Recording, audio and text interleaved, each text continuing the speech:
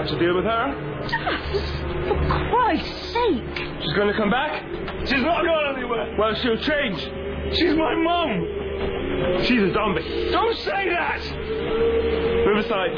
I'm going to count to 3. 1, 2, 3. Don't point that gun at my mum! Sean, calm down! Don't point that gun at Barbara! It does exacerbate things! What does that mean? It isn't exactly fair! Yeah. It's okay. Please, can we just stop and think about this? Tell him to put the gun down! Look, Lizzie, she's going to change. You know I'm right. And when she does, she'll come back and she'll kill all of us. That's what your ex can't seem to realise. That's what this is about, isn't it? It's just he doesn't like me. He's always hated me and now he wants to shoot my mom. She's not. You never thought I deserved her, that I was good enough. What are you talking about? Oh, come on. We all know you're in love with Liz. That is not true. Yes, it is. That is not true. Yes, it is. What? I know you only hung out with me at college to get close to Liz, and when she knocked you back, I was there to pick up the pieces. I've come to terms with that, Das. Why can't you?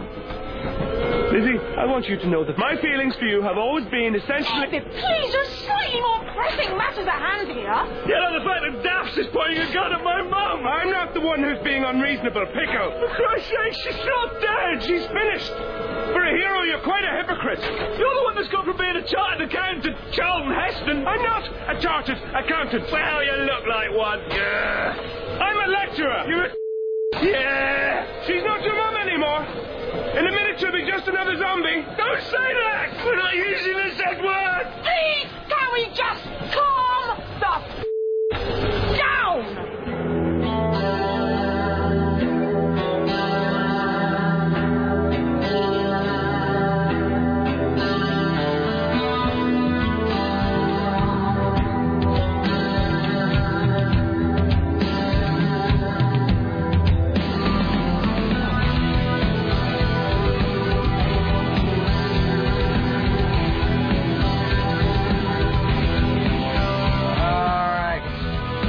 Excellent. Why, hello, it is 7 minutes and 15 seconds after the hour of 11, and this, the month of February, the year of our Lord 2009. Thank you for coming along and making it part of your listening day. We are live from the plushly appointed yet not overly ostentatious studios of AM 970 The Talker. This, my friends, is the Rick Emerson radio program. Thank you for joining us today. It is 5:03, pardon me. Excuse me. Just one moment. Forgive me, won't you, please? There we go. Can you just step outside? What? No, I'm fine. Okay. 503-733-2970. If you'd like to join us today, it's 503-733-2970. It is Friday, and welcome to Day 12. Thank you for coming along. We are here in beautiful downtown Portland, Oregon. It is 503-733-2970. 503-733-2970. If you'd like to get on board with your comments, questions, clarifications, amusements, mutterings, ruminations, natterings, ends, odds, whatever it is you have inside your brain today that you feel everyone needs to be privy to. It's 503-733-2970. Richie Bristol standing by, ready, willing, able, and it must be said, dressed to the nines today. Somebody's a little excited about today. You're kind of getting your Sicilian on over there. You look like you should be sitting across the table and going... You know, and the judge, he suspended the sentence. I want justice. The first thing Richie said to me this morning was, will you take pictures of me? Said he got in the hallway with him flamboyantly holding up his scarf and his fancy outfit. But when we say scarf, by the way, I mean, we should know that Richie's not in drag today. He's dressed as a man, but as a stylish man. Well, all right. Well, we'll talk about why that is here in just a second. It's 503-733-2970 if you'd like to join us. Richie Bristol is standing by, ready, willing, and able to pass along observations about the interesting, the groundbreaking, the tedious, the mundane, somewhere in between the just plain weird, strange, perverse, off-putting, or somewhat unclassifiable.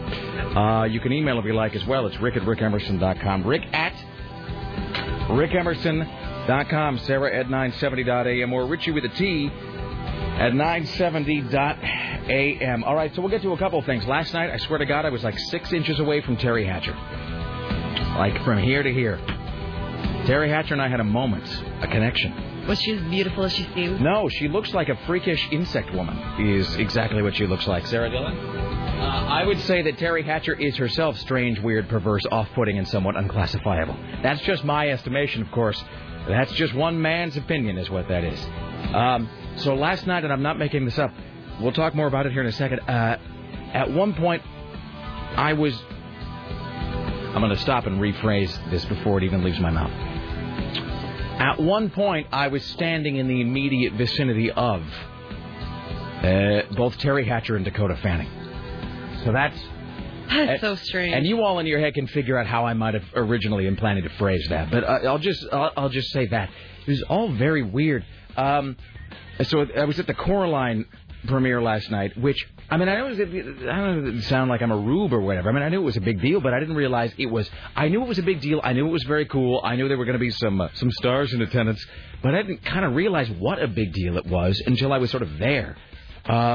Anyway, so I wrote blog posting about this last night, and I put it on my MySpace, but I don't think it posted for some reason, so I resubmitted that today. So if you go to either MySpace or to rickemerson.com, because I think the rickemerson.com site is blocked at a whole bunch of places because we're always putting up horrible videos and, things filled with profanity and boobs. So if you can see it at MySpace, and it's myspace.com/rickemerson, I put up a little thing I wrote last night.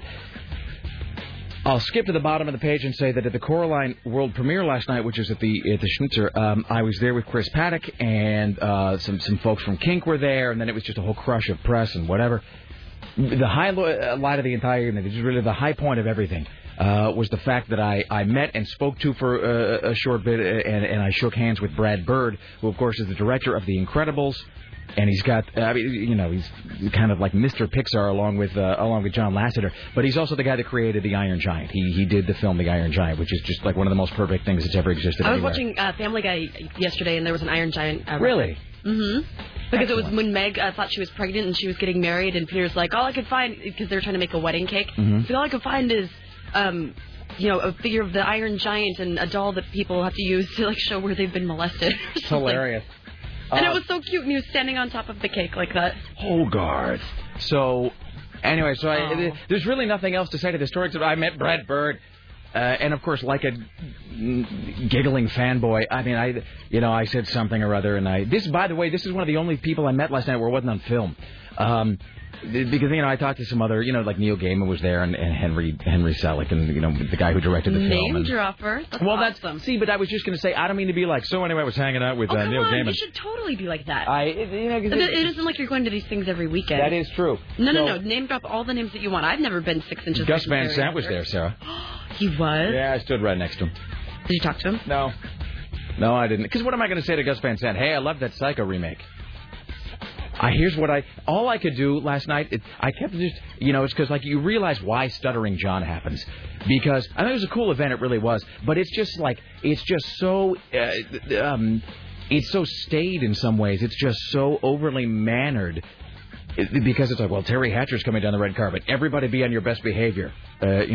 Whatever you do, be on have all of your decorum in place for the chick from Desperate Housewives. So what was she wearing? I don't know, something that didn't cover the fact that she's strange looking. Was she all pokey looking? Yeah, she's made out of points. She's a woman entirely made out of points and sharp angles. She has look, I don't mean to sound like not like I'm some beauty king or nothing, but I'll tell the whole story here in a second. But anyway, you do see sort of why people... Not that I would ever do this, and I really wouldn't, but you do see why kind of pranking at those events sort of happens, because you just feel like everybody needs the air let out of them just a little bit. And I guess I should take that back. It wasn't true for most people, but, there's that certain slice of people that are at any sort of red carpet event or a movie premiere where it's just... They're just kind of taking the whole thing a little too seriously. In that it's a great event, but you know what? It's a fun event. It's a movie. It's art. It's supposed to be enjoyable. And I'm not trying to be some hippie, trippy nitwit about it, but it's like... you're there to basically watch a claymation film about a girl, going into an Alice in Wonderland thing where everybody gets button eyes. It's fun. Oh, I can't wait to see that. So, but instead everybody's just sort of very sort of cool looking? Formal and whatever. What? Were the button eyes as cool looking? The movie's fantastic looking. I'll talk more about that in a second. But you sort of just want to add a little levity into the proceedings. You want to be like, come on, this is the cool thing. And so Gus Van Sant was there, and I was talking to Paddock, and I told Paddock, I said, look, I will give you all the money in my wallet right now if you go ask Gus Van Sant if there's any truth to the rumor, which I just made up, I said, I'll give you all the money in my wallet if you go ask Van Sant if it's true that he's going to do a shot-for-shot remake of Showgirls. So go do it now. And he wouldn't. And then I offered Paddock, or not Paddock. Man, if I was there, I would have totally done that. I offered, who was it? It was Prime from Vanished Twimmers. They were doing some photography. And I offered him like $10 to ask, to work the phrase runny cheese into his question and answer with Neil Gaiman, the author. I was like, I'll give you $10 if you say runny cheese to him. And that didn't happen either. So, anyway, I had to make my own fun. Anywho, it's 503-733-2970. So here in a few, we'll talk about last night's Coraline premiere, which is at the Schnitzer, and I will remind you like 1,000 times that I met the Iron Giant guy, which is really just a high point. Not that the movie isn't great, but man, that was just because I didn't expect that to happen. I never ever thought that would happen to me. And it's just the coolest film, and he's such a talented guy. I mean, I watched The Incredibles again last weekend. It was on Disney or some such. And I was just sitting around and I watched the last half of The Incredibles. And God damn, what a great film that is. Just one of the best movies ever. All right, well, in any event, here's what else is coming up. CNN radio correspondent Lisa Desjardins will join us from The Hill. We will talk to CNN radio correspondent Ed McCarthy as well. Coming up later on, Aaron Duran will actually join us in the studio. He'll be here in the 2 o'clock hour. Let's see. We have, for the video rodeo thing, and we'll talk more about that as well. We may have video rodeo featuring an audience member today. We may offer somebody an exciting prize from the AM 970 pile of crap if they can make it all the way through today's video rodeo installment. And you can find out more about that at rickemerson.com. It's the thing that says not safe for work like 1,000 times. We will talk about CBS Radio Theater, which is coming up this Sunday, the return of AZ, and the other half of that this Sunday, it's a live radio drama from 6 to 7. It's AZ, which is Life in Portland after the zombie apocalypse. The other half is Kimmy Waters and the Songbirds of Sing Sing, which is a sort of detective noir thriller. So we will talk about that as well. Joining us in the noon hour is going to be, and I don't even know how I should refer to him because he's not going to be in character, but it's Kevin Cook. Kevin Cook, who performs as Poison Waters, who's a drag queen and was at Portland Monthly for a long time. And, of course, we've had a series of laid-off Portland media professionals filling in for laid-off Portland media professional Tim Riley. So Kevin Cook, alias Crystal Waters, Poison Waters, will be joining us in the studio later on today as well. So that's all coming up, plus your calls and, hey, and whatnot. It's 503-733-2970. We are joined today, as always, by the lovely and talented Sarah X. Dillon. Hello, how are you? Hello, I'm doing very well. My night wasn't as exciting as yours, but I'm doing well. All right. You watched Repo, a Genetic Opera. I did. I hung out, with yin and yang last with some of my buddies. Yeah, for some reason I just felt just really like staying in this week. So I had some friends over and watched Repo again. Made Sarah Wagner watch it, and she loved it.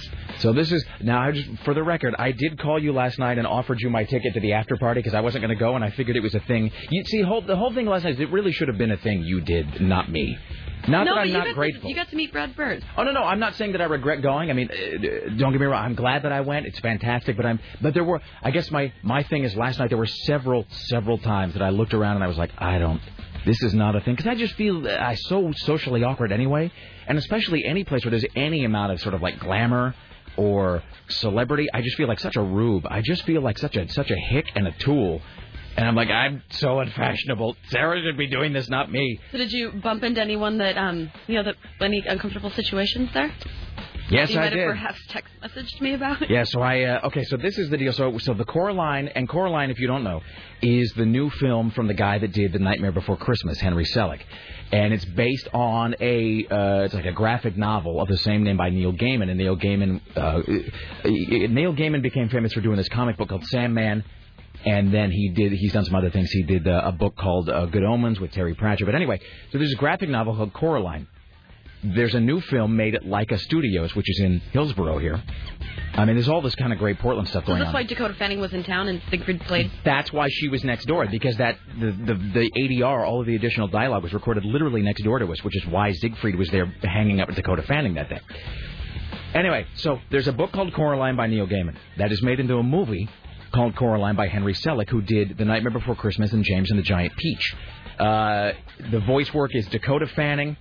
The voice work is also Terry Hatcher's in it. Not in attendance last night, but one of the primary vocal talents, Sarah. Keith David, you know him as Maid Marian from Requiem for a Dream. Oh. He's in it. So that movie world premiered last night at the Schnitzer. That was the official world unveiling of the film. They didn't do it in New York or L.A. It was here. And the reason they did that is because it was all done at Leica Studios, which is this stop-motion studio in Hillsborough that is owned by Phil Knight of Nike. And he was also there, by the way. Wow. Like a jillionaire, and I'm standing like 3 feet from him, and I'm thinking, I wonder how many people he's crushed today. I wonder how many lives he's destroyed just since, like, breakfast. I mean, I'm just so envious of that guy. So it was a huge deal, and so they had contacted us, and Susan Reynolds had kind of engineered this deal where we were going to be there and be on scene and able to interview some folks. And I think Court and Fatboy went to the junket earlier in this week, and I think they interviewed Neil Gaiman and Henry Selick and whatever. And I don't think they got a chance to talk to Dakota Fanning, but it was all very exciting. So I go there last night, and we didn't know when we were supposed to show up. We heard 6:30, 5:30, whatever, and there were such very limited slots. I mean, such limited attendance, for this whole thing. And so Chris Paddock and I show up, and it turns out we're way early. And so we're kind of milling around wondering, well, what are we going to do? It turns out it doesn't start till 6:30, and it's like 5:45. And I'm like, I don't know. Why don't we get a sandwich or something? And we're kind of wandering, figuring out what to do. And I turn around, and she didn't see me, but I turn around and I literally almost walk into, wait for it, Stacey Wilson, formerly of the Portland Monthly, alias the most awkward news person we've ever had on the show. She was the woman who joined us a few weeks ago who didn't care for our reindeer games at all. Our shenanigans. Yeah, she did not care for us. I am not receiving any Christmas cards from her. So she was there, and I don't know if she saw me or not, but she was there, and I told Paddock, I'm like, hey, that's Stacey Wilson. That's the woman who hates us. And he's like, oh, you should say hello. And I said, no. Oh, yeah, that would be a fantastic idea. And then, so, yeah, I immediately ducked outside and was like, hey, by the way, Stacey Wilson is here. Best night ever.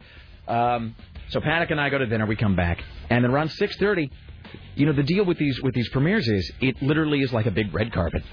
And that goes from the entrance into the theater. There's an actual red carpet? There's an actual big-ass red carpet. Was there paparazzi?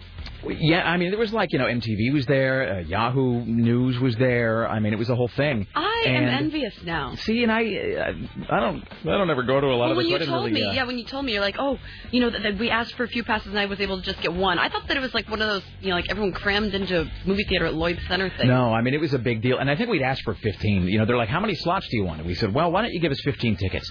And they emailed back, they're like, how about one? You'll take one and like it. So the deal is there's an actual red carpet, and then all of the press, and I guess I'm press, you all, you are parallel to the red carpet. So if you imagine a red carpet that is about 40 feet long, and then you are just parallel to it, like you are lining the banks of a river watching the boats go by. And then they bring in all of the sort of the celebrities one by one, and you stand in a row, and there's a little thing on the floor that says, like, Kink, and then a thing that says, AM 970, and a thing that says MTV, and a thing that says Oregonian. And you basically stand at your little place, and then they bring in all the stars, and they walk by, and they stop at each station for about 90 seconds, and you get like 90 seconds or 2 minutes to talk to them, and then they move to the next station. That's more than enough time. Totally. Wait, what do you mean? Nothing, I was just making a pun about 90 seconds. Oh, I see. Yeah. Thank you. I thought you meant because I had nothing to say, because I have, what am I going to say to Dakota Fanning? And so you stand there, and they come by, and they do one by one. So they bring in, the guy from Leica Studios, and then I think the first guy I talked to was Neil Gaiman, who wrote the book. And, of course, I'm just telling my whole geek story, but what are you going to do? So they bring by Neil Gaiman, and he has so much credit in the geek community because of the Sandman comic and because of this book, Good Omens, that he wrote. But what am I always... even though he's not... he did 10 seconds later, he forgets who I am. But I'm trying to impress him, right? So I'm like, I'm going to think of something really impressive. So what do? I referenced this comic book that, like, no one else on Earth has even seen, probably, which is this comic book called The Last Temptation of Alice Cooper that he did in 1992. And it was a 3-issue, one-shot comic series that ran in parallel with this Alice Cooper record that they put out, that Epic Records put out. And so I'm talking to him, and I said, hey, Neil Gaiman, it's always a pleasure to meet somebody who has a singular vision and who really has a distinctive style. And congratulations on all your success. And where do your ideas come from, or some gay question like that. And he answers it, and then I say, oh, by the way, I want to say I'm a huge fan of The Last Temptation of Alice Cooper. And he goes, And he sort of stopped, and I was really proud of myself, because he stopped and he kind of pulled back for a second, because I don't think he's even thought about that comic book since he did it like 16 years ago. Mm-hmm. And I'm probably the only person on earth that's ever referenced it, because nobody's ever read it. And I'm like, I'm a Big Ten fan of the Big Ten Last Temptation of Alice Cooper. And he goes, oh, well, thanks. And I was like, oh, okay, bye. And then, So that's on film, I think. I think they filmed me talking to him. That's awesome. Henry Selick comes by. He's the director. And... I thought, wait a minute. And, of course, again, Siegfried had tipped me off to something he's doing, and so I'm trying to be the impressive guy. I'm like, hey, Henry Selick, you did Nightmare Before Christmas, great movie, James the Giant Peach, and congratulations on the buzzer on Coraline. I said, so, Henry Selick, is it true that your next film is going to be a stop-motion zombie love story? And he said, well, it's not definite yet, but we're definitely working on something like that. You'll have to stay tuned for details. And I was all right, you're great. And then he left. Mm-hmm. Do we have to break here? Yeah. All right. So when we come back, I will tell you about Terry Hatcher. Boy, I mean, there's a whole thing with her, too. We'll talk about Dakota Fanning and what Chris Paddock and I did or did not do when Dakota Fanning stood right in front of us. Oh, God. Then I'll talk about the film itself, the Iron Giant guy, Brad Bird, and anyway, lots of other things. So you stay there. Back after this, Lisa Desjardins, your phone calls, and more. Don't go anywhere. It's the Rick Emerson Show. You stay there. Yes, it will. Why, hello, it's the Rick Emerson radio program. It's 503-733-2970. All right. And now I'm getting, Scott Daly says, because Scott Daly was there. He and Prime from Vanished Twin were there. And said, you should have come to the after party. It was really amazing. All right, well, what are you going to do? It's 503-7. What do I sit there and have a canapé with hey, I really loved you is like. So how did Scott third voice from the last. Well, because Film Fever Radio, and I think they kind of put their name in a hat like way early, like years ago. They must have been like, please come in, and I've just because it's such a confluence of nerd stuff, right? I mean, it's like Nightmare Before Christmas guy and Neil Gaiman, and all of this. So it's it was and plus that must have been an easy last name to deal with growing up. Gaiman, yeah. Let's welcome now to the Rick Emerson Show. That's great. Okay. And Richie's too busy falling all over himself for Kevin Cook. Oh, yeah. So Kevin Cook, who performs in drag under the name Poison Waters, is here. And so we just talked to Kevin in the hallway, and now we know why Richie's all gussied up. Kevin Cook's a pretty man. He is a pretty man. I think Richie's got a crush. Oh, he totally does. He made me take a bunch of pictures of him, and he got specifically dressed up. He did his hair specifically for this, and he's wearing his dress shoes. I don't understand. That doesn't make any sense. Why would you have to take a bunch of pictures of Richie? But, I mean, not with Kevin Cook, just like by himself? Yeah. I don't know. Okay, well, that's weird. All right, let's try this again, ladies and gentlemen. Let's welcome now to the Rick Emerson Show from the Hill. I say, picking up the phone without screening it and hoping desperately that I am correct. Lisa Desjardins, hello. Hello. How are you today? Hi, I'm good. That was amazing, actually, because I got disconnected by accident, and I just this second dialed back. All right. Well, see, but, we're Johnny on the spot here. The phone rings, we answer it, sister. Bing, bang. All right. How's life? Good. It's crazy. Lots of exercise here at the Capitol. Lots of secret meetings here, running down the halls, getting yelled at by staffers to, not stand where don't stand there. Really? But staffers for whom? Who? Majority Senate Leader Harry Reid. Oh, well, you know what? You can tell them to get bent. You don't have to do what they say. Well, seriously, he doesn't have any power. What's he going to do to you? I mean, just say, it's a free country, pal. I'll stand here if I want to. Yeah, there's a lot of off-limit. Well, it's not really off-limit.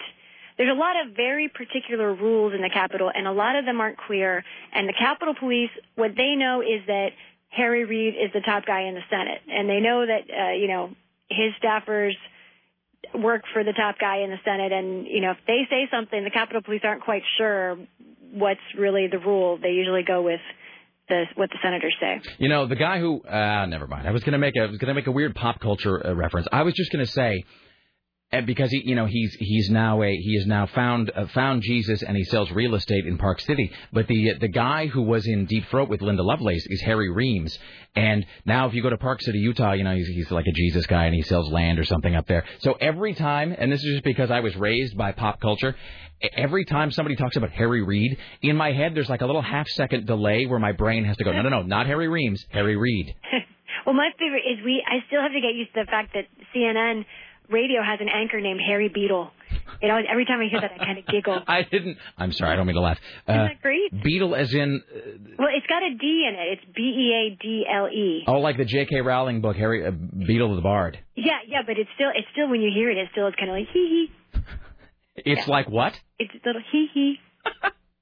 All right. I suddenly turned into a Japanese schoolgirl. Yes. It happens sometimes. It does. It happens. Moving forward. Yeah, So I watched Barack Obama. This was on Anderson Cooper last night, and I'm not sure when he gave this. I couldn't tell. Was it a speech? Was it a press conference? Where was this thing that Obama was speaking yesterday where he suddenly turned on the fire and brimstone again about the stimulus package, and he was doing that, this is not a game. This is the future of our country, and he's like, he really amped up the energy again yesterday. A town close to my heart, Williamsburg, Virginia, that's where House Democrats were having their retreat. And they go down there and they all sort of hang out and try and plan their priorities and strategies and all of that. And the president gave a speech there last night. And so but it was really one of those things to kind of whip up the faithful and to put sort of political enemies on notice that like we are not effing around. Like we've got to get, like in his opinion anyway, this is Barack Obama's take, that like it's got to get done. You've got to get this through. And it was almost like you could see kind of the campaign Barack Obama. Like it was almost like he felt like, I don't, I can get back into the whole rah-rah thing right now. And he was even having fun with it, kind of cracking some jokes in the middle and. He was going to town. Yeah, it was a strong political speech. That's the thing is, regardless of because the content and then the medium and the message are always two different things. But Laura and I were watching it last night. I said that really that's a powerful speech he gave yesterday, because it really did. Whether one agrees with the stimulus package as it now exists or not, it was really a powerful way to convey, at least from his perspective, the importance of getting it done. And he had all those great phrases like, this crisis could become a catastrophe. And he had one of the best opening lines that I've seen him use so far when he came out and he was talking about, ramping up to this business about how you got to push through the stimulus package to fix the broken economy. And he said, let's be clear, what did he call it, the economy or the crisis? But he said, let's be clear, this economic crisis was waiting on my desk when I got here, or something like that. And the crowd just went nuts, of course, and which is a nice little bit of, verbal judo there, where he's not, he's not complaining about it. He's not saying it's not my fault or blaming somebody else. But he's pointing a particular finger, but he really is. Yeah, it's a very passive, matter-of-fact indictment, which I quite like. So anyway, so I don't even know where we are here. So. What is is there any kind of timeline on this stimulus package, or is it just going to be, are we just going in circles on it? No, there's a lot happening today, and the one kind of scheduled thing is that by tomorrow, a key vote, one of those, they call it the cloture vote, which is, it's like a procedural move, meaning that you're kind of moving on to that bill and that you have to start voting on it. That is scheduled for tomorrow at the latest. It could happen before that, but it has to happen by tomorrow. So that's kind of the longest that this thing can go without hitting a next plateau. But, it was fantastic last night. We all thought, they had this big meeting in the morning. You and I talked about it. And then after that, things seemed to get a little, heebie-jeebie. Some people were breaking off from the compromise. Didn't look so good. And Harry Reid took to the Senate floor and said, no, we are going to stay up all night if we have to. I want this thing done within the next 12 hours. That's what I want. It was 6:15, and I knew there was really no way. That support was not there. I just did not feel like it was going to happen. So the entire Capitol Press Corps, everybody's sort of gathering. Are you going home? Are you staying? Right. What are you doing? Are you going? And I had to take it. I took the bet, and I said, I don't buy it. I'm going home. And maybe an hour later, Harry Reid, okay, go home. Okay. Good call. I was all alone on that. It was just me who wanted to get it done by tomorrow, and. So really, we need to put you in charge of everything because. No, oh my God. Well, no, but there's something to be said that I think people who are not lawmakers on a day-to-day basis probably could get things done a little more quickly. Well, that's and I have to reference this like about every 90 days or so. Everybody in their head does sort of see this unfolding like Charles Grodin in the movie Dave. Where he just shows up on his Volkswagen Bug or whatever, and he's sitting there and he's eating like he's got the corned beef or something. And who does these books? And he's just kind of going through with a pen and pen, that's got to go. What is that? Completely. Yeah. And you picture him there with one of those great old adding machines that it's like rows of buttons, and you press them and they stay pressed down, and then you go ka-shunk and you pull the lever on it. I don't even know how those things work. Those things are complete. That's like a a slide rule. It's just completely mystifying to me. Slide rule. Ooh, yeah, I know the slide rule. Wow. Hey, can you use an abacus? I actually could use an abacus, and when I lived in Russia, that is often what they used at the cash registers. That is so great. Wasn't that great? It was fantastic. And they were, and we would have races where I would have a calculator and my Russian friend would have an abacus. I have to ask you. And they could beat me. What is the plural of abacus? It's got to be abaci. See, so you would think, right? Got to be. And by the way, when I say abaci, it would be AI at the end, not just I. Nice added point. Yeah. I do feel like I should add some kind of substance to what's going on with the stimulus. Basically, Republicans are asking for maybe $80 or $100 billion in cuts from the plan as it is now. It's about $900 billion. They want to cut $80 billion. They want to cut a lot of that in money for education, for school districts around the country. Essentially, they say, yeah, that's great. We're all for education, but we don't think that would add jobs. Democrats say, have you been to a school district? A lot of school districts are worried about cutting jobs. We think this money will keep people employed. It's a very tricky argument. No one's saying that the school's money would maybe, build a whole new industry, but Democrats think that schools are going to lose employees. Republicans don't quite buy that, and there's a big fight over tens of billions of dollars for schools in this package. Well, and of course, and then we were talking about this the other day. There's this whole notion of, are they going to be forking over thousands of dollars to people who are either first-time home buyers or have not bought a home in 20 years or something to try to cover part of the down payment on something that they probably shouldn't be buying again in the first place. It just seems like it seems like there is no possible solving thread you can pull on this sweater that does not then unravel about 9 other things, right? That's the whole deal. Is that everything is so unbelievably interlaced and interconnected that it becomes just this economy as designed by Rube Goldberg. On the mortgage issue, honestly, I thought that was going to get a little bit more traction. It's nowhere. That idea is just nowhere in any of this. Well, what can you do? All right. But you can keep talking about it. It's interesting idea. What's what I do when I'm not talking about avocado? You may have killed it. You may probably take. We talked about this on the show one day. Next day, practically dead. All right. Well, I have the unique ability to make things vanish from the news just by expressing interest in them. It's like talking about that shooting on the BART in California. Gone. Next day, gone. All right. On that note, really, I feel like it was. I feel like even last week there were more stories about out there. Anyway, don't get me started. I'm not helping you. Okay. Have a great weekend. We will talk to you very soon, Lisa. You too. Thank you. There you go. That's Lisa Desjardins. I love Lisa. I really do. But wow. Talk? You don't know from talking. Oh, you're just as guilty. No, I am. I'm just saying. But it's like two chatty Cathy dolls that are just constantly pulling each other's strings. I know, it's funny when I can see you finally trying to take control of the situation and trying to wrap up the conversation. That's when she starts to, escalate. Seriously, because it's like we're never on the same page. And I don't mean that in a bad way. I'm just saying, it's like when I'm thinking, okay, I'm going to bring this to a conclusion, that's when she's like, and then another thing, Exhibit Q. And she's going some long list of things.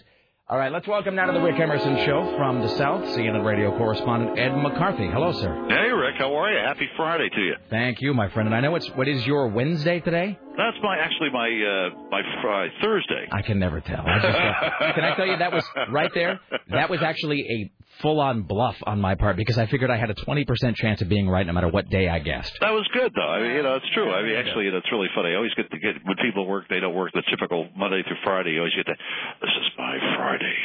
You'll hear that on a Monday. You go, what? Can I just tell you this, and this is not an indictment of you personally, Ed, but I'm just saying people in general.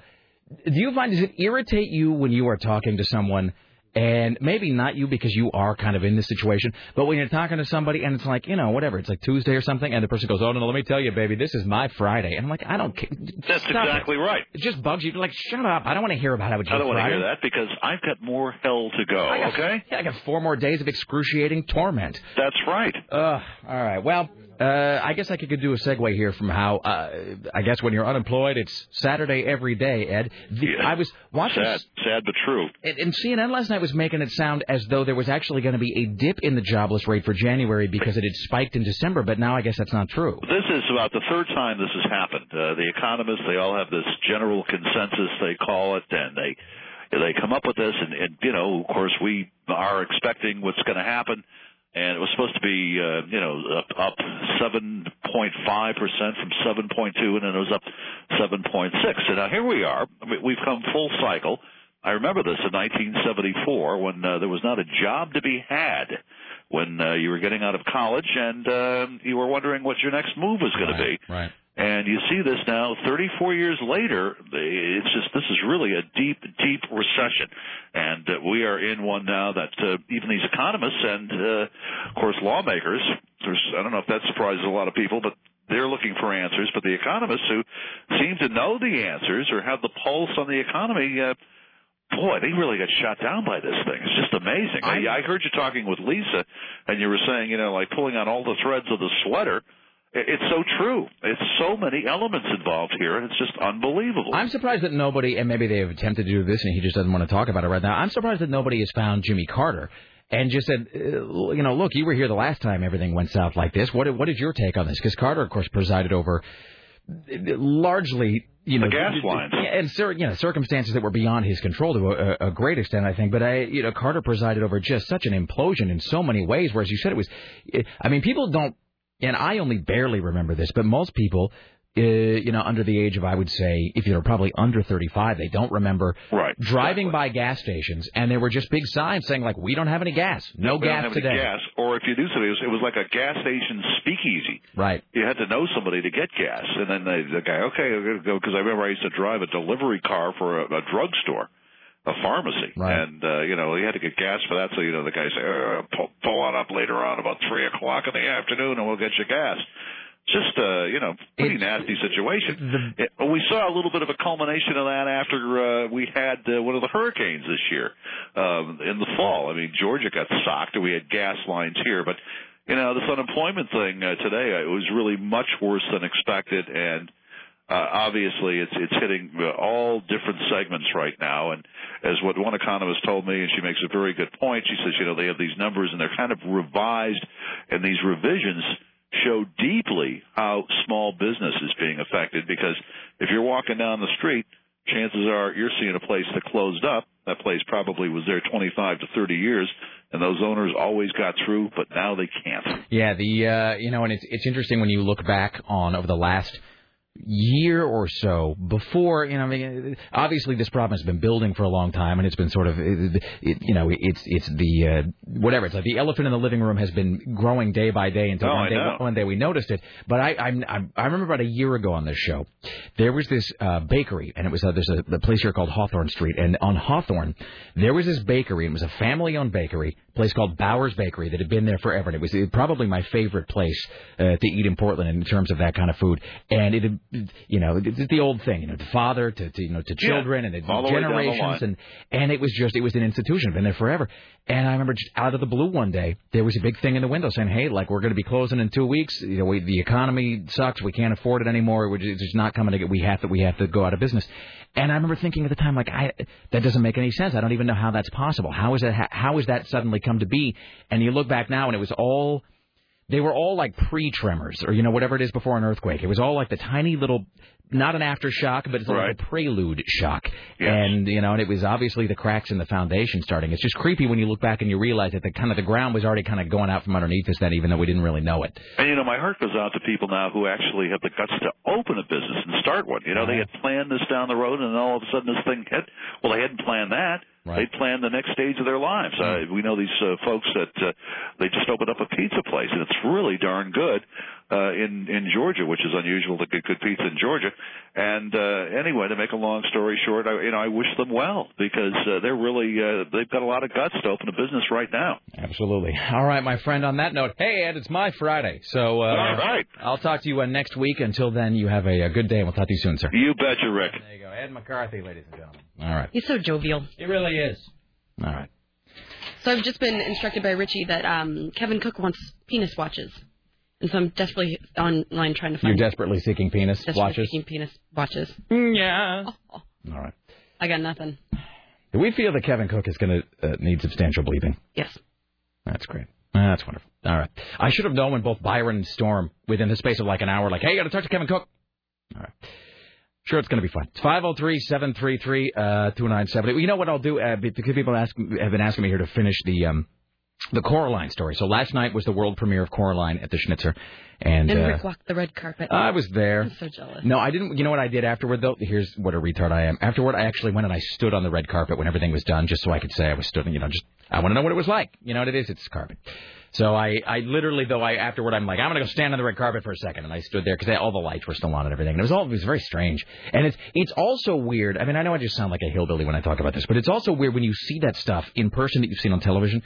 Because, like at the Grammys or something, it's always the same shot where it's them holding the Grammy Award and there's the black backdrop and then the letters are diagonal letters over and over and over that just say American Music Awards or Grammys or whatever, and there's all the lights, and they had one of those where the backdrop just said Coraline, Leica Studios, Focus Features, I think, which is the distribution company for that, and it was just odd to see that sort of in person. But anyway, so it was a pretty big deal, and I'll tell kind of the rest of that here in a bit. I think Kevin Cook will probably have some things to say about that as well. The Terry Hatcher thing, though. I'll save all my thoughts. I don't want to just sort of get into it now because it's going to be too long to do in this segment. It's just all very strange. And then we'll talk a bit about the actual movie that they showed last night. Here's the one thing I will say about Coraline, which I think goes into wide release. It's not today. Is it wide release today? Mm-hmm. So it's certainly playing in Portland today, and I guess, wide release.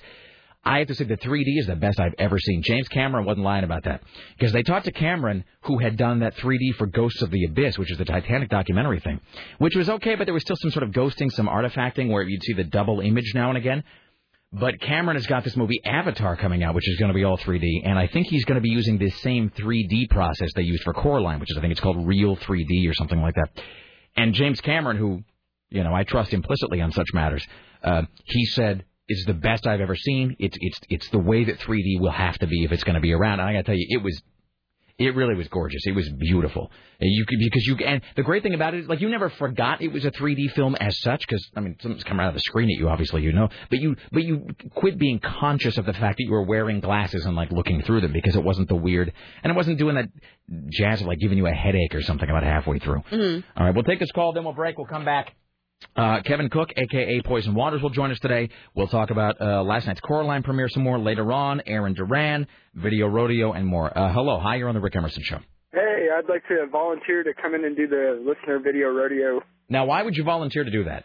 Well, the reason why is my friends and I, we used to do a thing on Rotten.com. Mm-hmm. So I've seen some really bad stuff that whoever would cringe last got the money. We'd all put in $5. So this is what do you mean whoever would, whoever would react to it? Yeah, exactly. And the last person to react got the cash, however much it was. So would you all, because Rotten.com is, it's a website that is just nothing but horrible photos, many of them taken after awful accidents, such as, hey, here's a guy who was using a power sander in the nude when suddenly he sneezed at the wrong time. And then it's a cut to him in the ER, with half his junk gone. Yeah. So would you all sit around would you all sit around one computer and then click on the image and then you'd all have to look at it at the same time? Exactly, and whoever walked away, cringed, or kind of looked away the last was the one that won the pot, basically. And I was pretty good at it. So. And here's the weird thing about that too, and this is I think very much a guy thing. Just like Sarah is constantly with hey, does this milk smell rancid? Come check this out. Guys always want to do that with horrible videos or pictures. Just like you're doing with that. Exactly. You post it everywhere. Look at this. Don't look at this. That's exactly correct, Sarah. It's I think Henry Rollins made this point about roaches in a roach motel, and he didn't understand. He said there must be no solidarity in the roach world because you think that the first roach that got stuck in there would warn all the others. It's genocide, stay away. But instead, no. And so you go back at the end of the night and the roach motel is full. So that means that some roach inside is going all right, well, I'm going to see how many other guys I can screw with this. Hey, come on in. It's fantastic. It tastes like maple. And then it's a whole thing full of roaches. That's what guys do with awful video. You find something terrible on the internet, which is not difficult to begin with. You just got to see. Then you got to share it with all your friends too. Totally, because it's if you're going to suffer, they got to be warped as well, right? Exactly. All right. Well, let's see here. Sarah, how do you feel about that? Now, what is your name, sir? I'm Brentley. Brentley. Now, Brentley has called up and just proactively offered to do Video Rodeo. I Brentley yesterday. Really? Yes. Did you call yesterday? I don't assume that there are two Brentleys in the office. Oh, yeah. No, I did call yesterday about the zombie story. Yes. So now, talk to you about the zombie story. Do we want to do this? Do we want to pick somebody randomly later to do Video Rodeo, Sarah? How do you feel about this? Let's go with Brentley. All right, Brentley. All right, so where are you at physically, sir? Right now, I'm on Jefferson in Northwest Portland. Now, are you going to be? Now, would you be available, like, let's say, in the 1 o'clock hour? The 1 o'clock hour? Yeah, I might be able to make it over there. All right. Well, do me a favor. We'll let you go for now. Or I don't know if Richie's back there. If Richie's back there, I'll put you on hold. He can talk to you. We'll see if he can. You know that Richie's just back fawning all over Kevin. Yes, or something that starts with fawn. We'll put you on hold. Richie will talk to you. We'll see if we can coordinate having you come in at like 1 o'clock. We may do this with a couple different people actually, which is what we did last time, where we had that guy come in and then that girl Penelope also came in. So we might find actually like a couple different people and just do it bing bang boom. And I'll put it this way: I laughed at 2 Girls, 1 Cup. Hey, you know what we could do, Sarah? We could actually do it the way that Brentley does. We could actually get like 3 listeners, put them in front of the computer at the same time. And then and then Friday's already insane anyway. We might as well just like go with the flow. And subject 3 people to it at once. And you know what? If none of them cringe, then we'll toss them each something nice. All right, I'll put you on hold, sir. All right, cool. All right, thank you, Richie. Would you talk to Brentley there and see if we can coordinate a time for him? And if he can come into the 1 o'clock hour, we'll find a couple other listeners to do it. All right. It is. By the way, if you want to see this video. And here's the thing. I know you want to see it, but don't see it. You shouldn't watch it. It's bad for you. It's pretty bad. It's an awful thing. It shouldn't be. It's not worse than the eel fingertips, though. I just don't know. Every time I think about that, it makes me... I can't even allow my brain to think about it. I have put it up at rickemerson.com. The most recent blog entry is about the Coraline thing. But if you look below that, there's a thing that says not safe for work. And it does say not safe for work 7 times. And believe me when I tell you that's true. I implore you now, don't like test your IT department on this point. It is not safe for work or for living things. But if you really want to see it, the link is there. It's also up at myspace.com/Rick Emerson. I'm just going to read you the first comment that's on my MySpace blog about this video. And I'm going to leave it at that. And again, you can watch the video at rickemerson.com or at myspace.com/Rick Emerson. I'm just going to read you this first comment. This is from a listener who says, I implore you all to refrain from viewing the video in question. I watched the entire video and immediately regretted it. I am almost absolutely certain it is real, but my brain refuses to accept that and has somehow continued to insist that it's fake. I just woke up from a 3-hour nap and had horrible nightmares that seemed to last the entire time, all about this video. Without ruining it with a complete description, it should be noted that if blank makes you queasy, this is absolutely not something you want to watch. After viewing it, the only person with more deep and permanent scars is the person in the video, probably. I can't fathom how Sarah made it all the way through without a little negative impact. I'm not sure what it says about anyone who can make it through and not be damaged. This is not one of those situations where Rick says, don't watch it as some sort of tease to coax you into watching it. This truly is a situation where don't watch it means do not watch it. You will not be the same if you do. All right, there you go. I don't know what's wrong with me. Like the 2 Girls, 1 Cup thing, I couldn't even watch the beginning of that. Yeah. That grosses me out more than... Well, but that's because as much as you have a sort of fascination with your digestive system, maybe less so with that of others. Mm-hmm. Somebody else's digestive system is not a... Yeah. No, it's... You know what it is? Here's what that's like. That's like, look, whatever, like, here's what that is like. That's like occasionally you got to blow your nose. It's just the way your body works. You don't want to hear somebody else doing it. Mm-hmm. You know, you got to occasionally get rid of a pimple. You don't want to watch somebody else doing it. Mm-hmm. That's what the 2 Girls, 1 Cup thing is.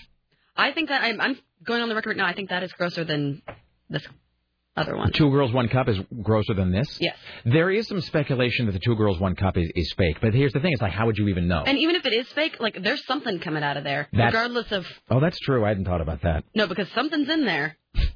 And then it's in a Even cup. If it's like, pudding. Candy and dreams, like it's still coming out of her orifice. I'm sorry, Miss. I'm going to have you, nurse. Can we get a flashlight? I'm sorry, your ass appears to be full of candy and dreams. Have you had an accident lately? Did you maybe sat on something? We'll take a break. We'll come back with Kevin Cook. Here we go. Alias Poison Waters. We should talk to Richie first, though. Yes. All right. Then Video Rodeo coming up later on today. Aaron Duran will join us. We'll have another Happy Valentine's Day or Not breakup story. More of your phone calls. And we will talk a bit about CBS Radio Theater, which comes up this Sunday at 6 p.m. You stay there. It's the Rick Emerson program. Stay there. Am I under arrest or should I guess some more? Well, you was doing 55 in the 54. Lost the registration, it's the body of the car. You carrying a weapon on you, I know a lot of you are. I ain't stepping out of shit, all my papers legit. Well, do you mind if I look around the car a little bit? Well, my glove department.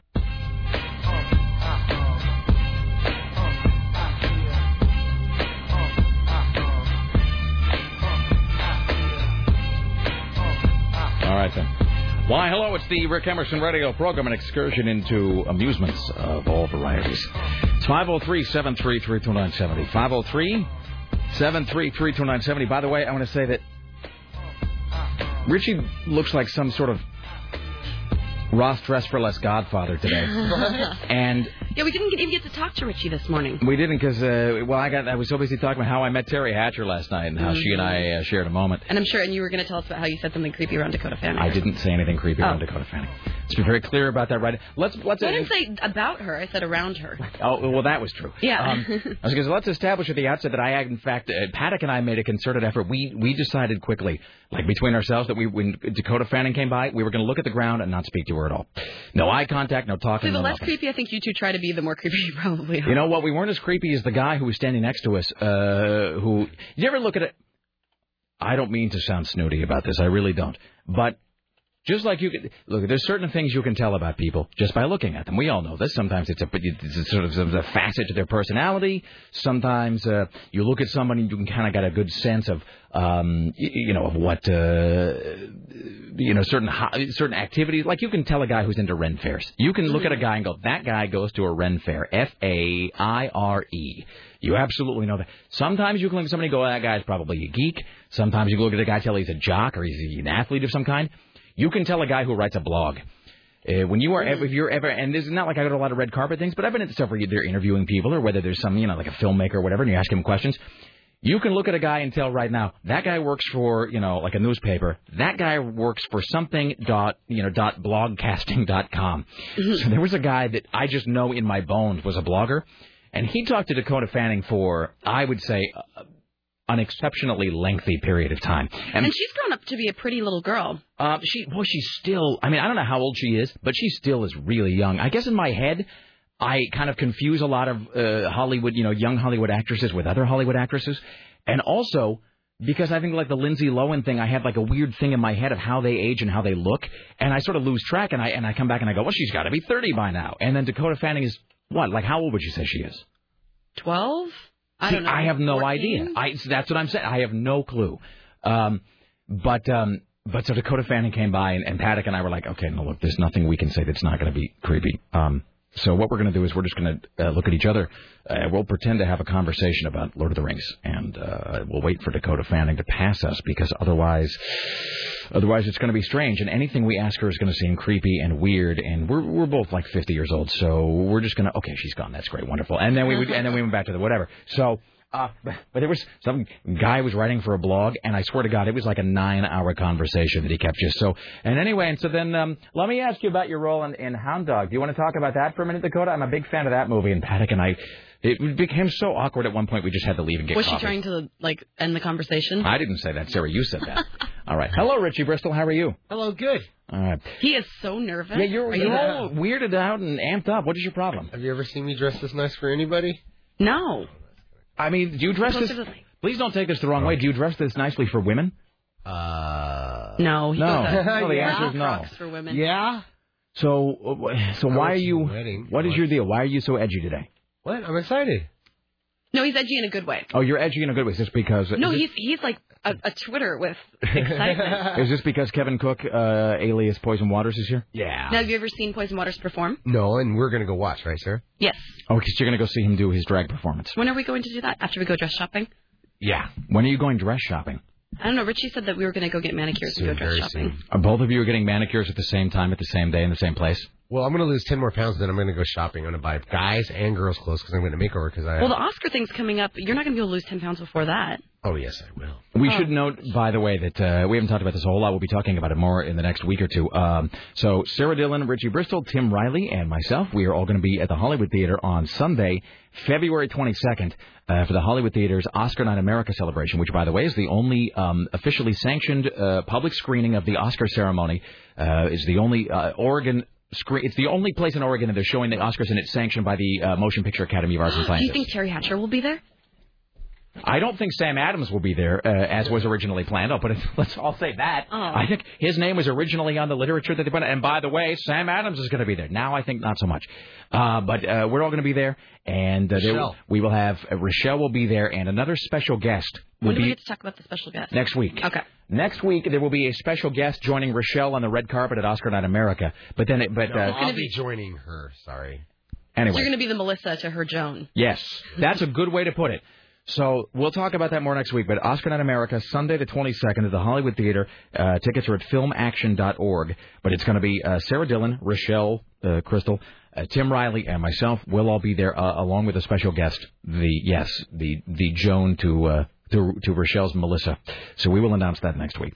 So Richie, why are you so nervous? Because you're a straight man, right? Yeah. So why are you so? I mean, I'm not saying there's anything wrong with it. I'm just saying, why are you so nervous around Kevin Cook? I don't know. Like if you were a football player or a basketball, let's say you were a basketball player and Michael Jordan came in, you'd be pretty excited about it, right? Well, for drag, Poisoned Waters is up there with Dorcel and would you plenty of others. And 20 years of dragging. These are the veterans. 20 years of dragging. You know what I mean. So this is so Kevin Cook, who performs in drag as Poison Waters, is somebody. This is just somebody doing something very well for a long period of time. It's somebody who excels in a field in which you are interested. Yes. All right. Something you do and you would like to do it as well as I possibly. So would you like him to be like your mentor a bit? That'd be cool. So what have you guys spoken about this morning so far? Everything. Nails, losing weight, boyfriends. Plural? Well, past and not me, of course. All right. Okay, I'm going to pull the pin on this now. Okay. Can you bring Kevin in? Sure. That'd be great. All right. Yay. There you go. And then we should have a question. I'm almost immediately regretting this. Oh, for the love of God. So we should have a question and answer period and I guess now. Okay, let's decide right now. Do we have Richie come back in while Kevin's in the room or not? Okay. Because I've never seen him this dressed up. Ever. No, I think even for like the pictures that we took in front of the Hollywood Theater. All right, so we'll welcome now to the Rick Emerson Show. Kevin Cook joining us, and we got a chair right here if you want to use it, Kevin. And Richie will get you set up with headphones, and then you adjust the microphone to your liking. Just stay kind of right up on the mic, or we'll lose your voice there. So Kevin Cook joining us now in the studio. We'll get some phone calls here in a moment. Later on, Aaron Duran will be joining us. We've got some news stories to get to, top 5 video rodeo, and all this. So just get right up, pull that right up. Yeah, right like that. Hello, right, Kevin. Really close, just like I like it. Yeah. How are you? Good morning. Good morning. All right. So, by the way, have you noticed on a scale of 1 to 10 that Richie's nerves are like at a 15 right now? Oh my God, he loves me. He does. He's been so excited. He's been counting down. Well, he calls me every day at home. I'm very busy ruling the world from my little living room office, but I take his calls. Does he really call you? Oh God, and I love it. Sometimes I let it go to voicemail just so I can listen to it. He's darling. So, be nice to my little Richie. He is not a Ross Dress for Less Godfather. How dare you? I'm sorry. I think I was trying to channel Mr. Blackwell there, and it didn't really happen for me. We're just projecting because we're not as fancy as him today. No, you are all very fancy. I love it. All very striped. I know. This is much nicer than Byron described it, quite honestly. Note to self, Byron on enemy's list. Exactly. Byron. How did Byron describe it? Well, I can't tell you because, see, what I'm trying to do is systematically move my way higher on the food chain here in Portland. So if I just, eliminate folks. You can do that by stepping on Byron at this very moment if you'd like. I'm leaving that door open. Oh, poor little Byron. But then I'll have Juan all to myself. Anyway, Juan is a beautiful, beautiful man. Isn't he the darlingest? And then when I grow up, I want to be Storm. So Storm and Byron said, come on, talk to Rick, and here I am. You and Storm could do like a Halloween thing where you go as photo negatives of each other. Oh, my gosh. No, she has bigger boobs than me. Well, I mean, but I could buy bigger ones. There's always carbo loading, and if you want to sort of. All right, so we'll back up for a second. So we've been having, as we say, a series of laid-off Portland media professionals in for our good friend Tim Riley, who there was a streamlining that happened in December, so he's no longer with us. But you were until recently at Portland Monthly. I was at Portland Monthly for just almost 3 years. 3 years, and so what were you doing there? So I was the Devil Wears Prada girl. I was the executive assistant to the publisher. We had 5 publications in 2 cities, and so I split my time back and forth between Seattle and Portland and did all the things that you see, what's her name? Angie Sachs do it in the movies. And so at some point, does that mean that Stanley Tucci had to sit you down and go, let me tell you why fashion matters? Really? Literally, yeah. This is periwinkle blue. This is cornflower. Do you know the difference? So did you work for an Anna Wintour? Oh, Well, I can't divulge that, because I want people to read the book when it comes out. Okay. So I should say, by the way, that I've been handed this condensed biography. Oh, my And gosh. by the way, he has never done this for any guests that we have had. Did Richie put this together himself, or did you give him this biography? Well, Ricky is my new publicist, and I question none of his actions. He is fantastic. I'm just going to read this as it's written here. It says, community leader synonymous with dedication, passion, humor, joy, and positive light. Poison Waters is not just a personality. Poison Waters is an experience. Dun, dun, dun. Since the age of 20, Poison Waters, a.k.a. Kevin Cook, has held numerous titles in Portland, Oregon, including Rosebud the 13th. Rosebud 13. What does this mean? Isn't that cutest? And guess what? Speaking of that, it's my 20th anniversary. So 20 years ago, I was crowned like the queen of the underage queers. And they had like a little pageant, and I wore a little... Is the prize for that jail time? Or No, the prize for that, I think I got like all the diet soda I wanted for a year or something like that. Yeah, and now I'm diabetic. So anyway. So are you from Portland originally? I always say that wherever you go through puberty is where you're from. And so I am from Portland because I puberized right here in the Rose City. And I actually was born in Santa Monica, California. So that must be a little bit of, not a whole culture shock, but a little bit of a culture shock. Not like you're coming from Salt Lake, but still. Really? No, so, yeah, Portland, I love it. I came here with my family in a little covered wagon, and we thought literally like cowboys and Indians and lumberjacks, and everything that was going to smell like maple syrup and be in plaid, and, yeah. I love it.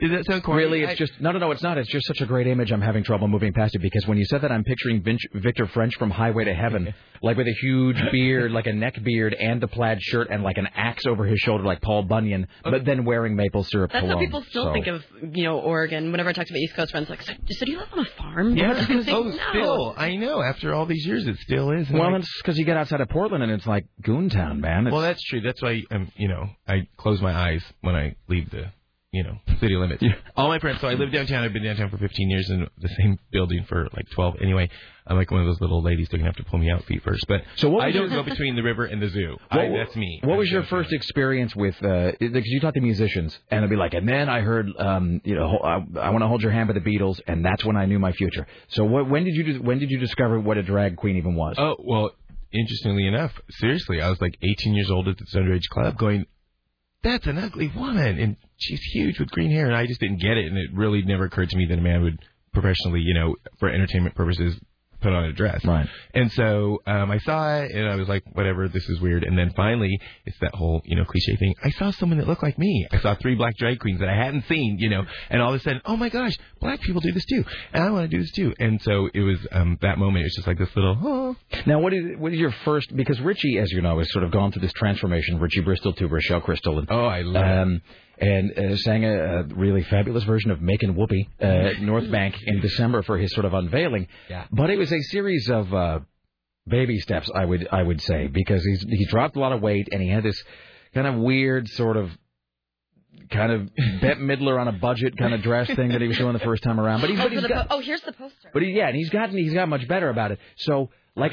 What is it you do like when you first are like becoming like a drag queen? Is it literally that like when nobody's looking, you're taking one of your mom's petticoats or something and like, Mom, look over there, and they do like a step, like stealing. What is a petticoat? We were a poor black family in Park Rose. There were no petticoats in our house. Maybe a Mrs. Roper house dress then. And she's like, "Have you seen my pearls?" "No, Mom, I don't know where your pearls are." And they're like, "They're underneath the pillow or something." I mean, you have to do it. You have to like go. You do. It is totally baby steps, except because I'm one of those people that I just always think everybody should do everything for me. I like glommed on to these professional drag queens, and I said, "Make me one of you," and they did. And so I literally went for like, when they talk about like, oh, I'm so athletic right now. When the freshmen walk onto the varsity team, that was me, but in drag. So you're like, it's like Rudy or something, but with like in heels or whatever. Oh, I was thinking radio, and I'm like, how dare you? No.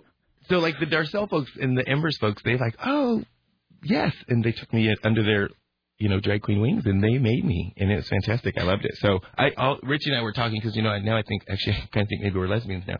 But we were talking about, stuff, and he's doing it, the step-by-step way. And I don't have time for all those 12 steps. You just went right from early for me. What are the, when do you look at Richie, and Richie's a guy who's trying to go from Because did he tell you that he's also doing this mixed martial arts thing? Yes, he told me. And then he's going to become a cage fighter. Oh, no, I love it. And, my boyfriend is an ex-cage fighter. I don't know if it's ever ex-ing. And so we were talking about that. What a great similarity. And, I think that's great. I mean, lose weight however you want to lose weight. And if you want to go into the ring and beat the hell out of a stranger, well, knock yourself out. So what are the biggest mistakes, in your opinion, that beginning drag queens make? Like, when you look at a drag queen, you're like, that guy has not been doing this long enough. Because drag queens... beginning baby drag queens think I have to look like a woman, so I have to be a woman. And like currently, one of my friends we're helping get together. He's kind of new, and he says things like, "That makes my shoulders look big." Dude, you're a man. Your shoulders are big. Well, I don't have any hips. Dude, you're a man. You're not supposed to have hips. So they want to be like, oh, I should wear less and small hair and small.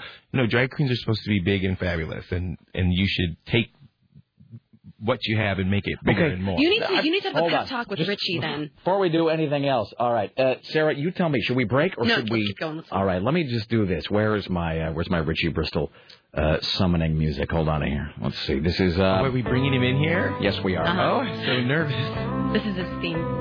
And this makes him come. Yes, it does. I'll remember that. Richie, come to the studio, please. If you will join us, that would be... I think we're going to need to get... By the way, I'm still trying to find penis watches for you. Oh, no, I found one in the... You did? I did. There's and it's a wheelchair penis watch. It's doubly great. All right, Richie Bristol joining us now in the studio. How did you come in here? All right. He watched these just down in the home. No, I know, but all of a sudden you were just there. No, he's stealthy. He's magical. No, you got to be careful. He snuck up on me. No, he's... All right, Richie. Okay, so let's just back up for a second. Okay. We'll give a brief history of Richie Bristol / Rochelle Crystal here. Okay. And by the way, I just want to point out, for anybody... that is thinking the same thing. I'll just address this, that this really is the weirdest, greatest, most disparate program on earth, because I think yesterday why are you No, I was that? asking him because the mic wasn't working for a second. Okay. I asked him to tap it. So yesterday, I think we were having this big discussion about you becoming a cage fighter or whatever, and then we were talking about your diet, and so now we are, in fact, back to talking about you in a dress and heels. So that's the sort of inclusive big tent program that the Rick Emerson is. We fabulous. All the threads in the human tapestry are represented here. All right. So Richie Bristol, when did it first occur to you that you wanted to be a drag queen? 19. But, I mean, what was, like, the moment of clarity? I dressed back in the 90s, 3 or 4 times. But was that, like, just as a gag, or was that a thing you wanted to do? Okay, so, but that's... So, okay, but when did you... to say the first time you saw Poison Waters. Oh, yeah. Hello? We rehearsed it. But what was, like, what was the defining moment? Like, when did you say, like, I want to put on a dress and be a drag queen and perform? Probably a couple of years ago. But, I mean, what did something prompt it, is my question? No, I'm watching something on TV, I think. And you're like, so the white Priscilla, Queen of the Desert comes on, and you say, by God, it's all so clear to me now. Yeah. And then I met some of my friends. I have some gay friends, and they have some that dress up, and they were just very fun. All right, and you said... They had fun, they partied. And suddenly it was as though the veil had lifted, and you saw all. All right, so... Here's the thing about Richie, is that Richie's on this whole weird crash diet plan that's making him kind of cranky and unlikable. No, it's not. And so because he's simultaneously trying to train to become a mixed martial arts fighter and to be a smaller drag queen, and we keep saying that he's got to just work with his body type. He's got to do one or the other. He's not going to be a rail. He's just never going to be Reed thin, and he's got to just work with what the good Lord give him. Because he's trying to be like small and petite and feminine, but at the same time trying to beat the crap out of other men. Hey. There's nothing wrong with beating the crap out of other men. Especially if they're in the way of the man you want. So what you need to do is embrace yourself, Richie. You're so darling. So I don't know if people don't know. Richie, I thought you were like tall, and you're just this cute little kind of a hobbit guy. I just love you. And I just think, you can be a mixed martial arts guy, but just know that you're not going to be a size 6. But by the way, men shouldn't be size 6s. Yeah, I'm he's a going size for like 14. 150 pounds. No, 150 pounds. That's like 15 bags of potatoes. Who wants to be that? Me.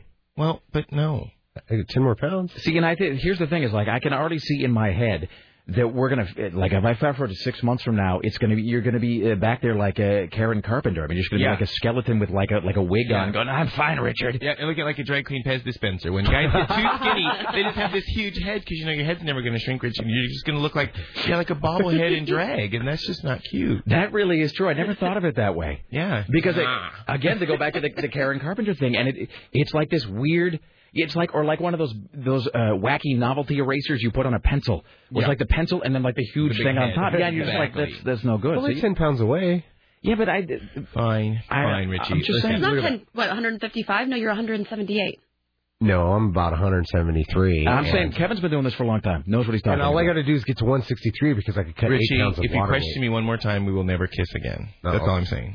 Okay. Richie, seriously, if you want, if this is a person that you respect and admire and they're giving you advice, it's kind of rude for you to be sitting there and kind of shunning it and be like, no, this is what I'm going to do. We're talking about 10 more pounds. I know, but darling. Okay, so here's the story. Squeeze that. Squeeze it. No, I can't. I'm shy. Okay, listen. Here's the story. Do what you want to do. See your body how you're going to see it, but just know that you're not going to be like a little Barbie doll because none of us should be. We should be men, and when you're going to be in drag, the most exciting and proud part of being a drag queen is knowing that you're a man inside. Because you don't really see a lot of petite drag queens. That's the thing. They're all like these huge sort of Amazon. You don't really want to. No, well, we do have one at Darcelle's who's absolutely beautiful, our little BBJ, but, I pinch her when no one's looking because she's so tiny. But she's literally tiny. She's like as big as your leg. So people that are that way naturally go for it, but... Richie? I don't got to get tiny. I just got to get the smallest I possibly can. I mean, right? Okay, that's dead. I don't know. And that's not cute either. Well, you know what I mean. Healthily. Your original weight of 8 body pounds, 5 ounces. Let me get back to my original weight. Yeah. 5% body fat. Maybe. See, I'm saying, right, because a lot of times you'll see drag queens and they are there's famous females, like drag queen Dolly Parton or drag queen Marilyn Monroe or whoever. I'm telling you right now, you could do drag queen Margaret Cho. You're right. You're at exactly the right size. Does that? I'm telling you, it's a niche right there. There's nobody doing it. There's no drag queen Margaret Cho out there. I'm telling you, man, and that's layers. That's layers of marketing greatness. I'm missing. And she's awesome. And she's awesome. So there you go. I'm just. And she's Asian. Hello. Food for. Oh, God. Really? That's my gosh. Richie, we're going to discuss this. Please help him. That's what I'm saying. All right. Well, we should take a break here. We'll get caught up on the other side. Come back with more from Kevin Cook. We will speak with Richie Bristol again at some level. Aaron Duran will join us later on. Video rodeo and all that. Stay there. It's the Rick Emerson Show. We continue around the corner. It's 503-733-2970. Don't go anywhere.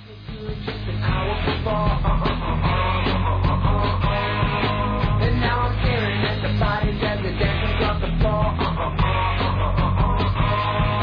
And then the band shows the tempo and the music gets me down. It was the same old song with the melancholy sound.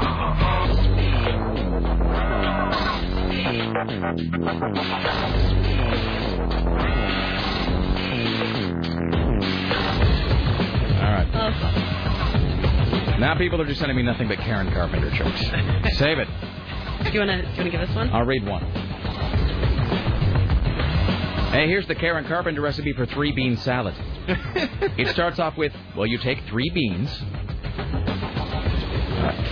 Bada bing. There you go. That's why I'm only going to read one. Well done. All right. I love it.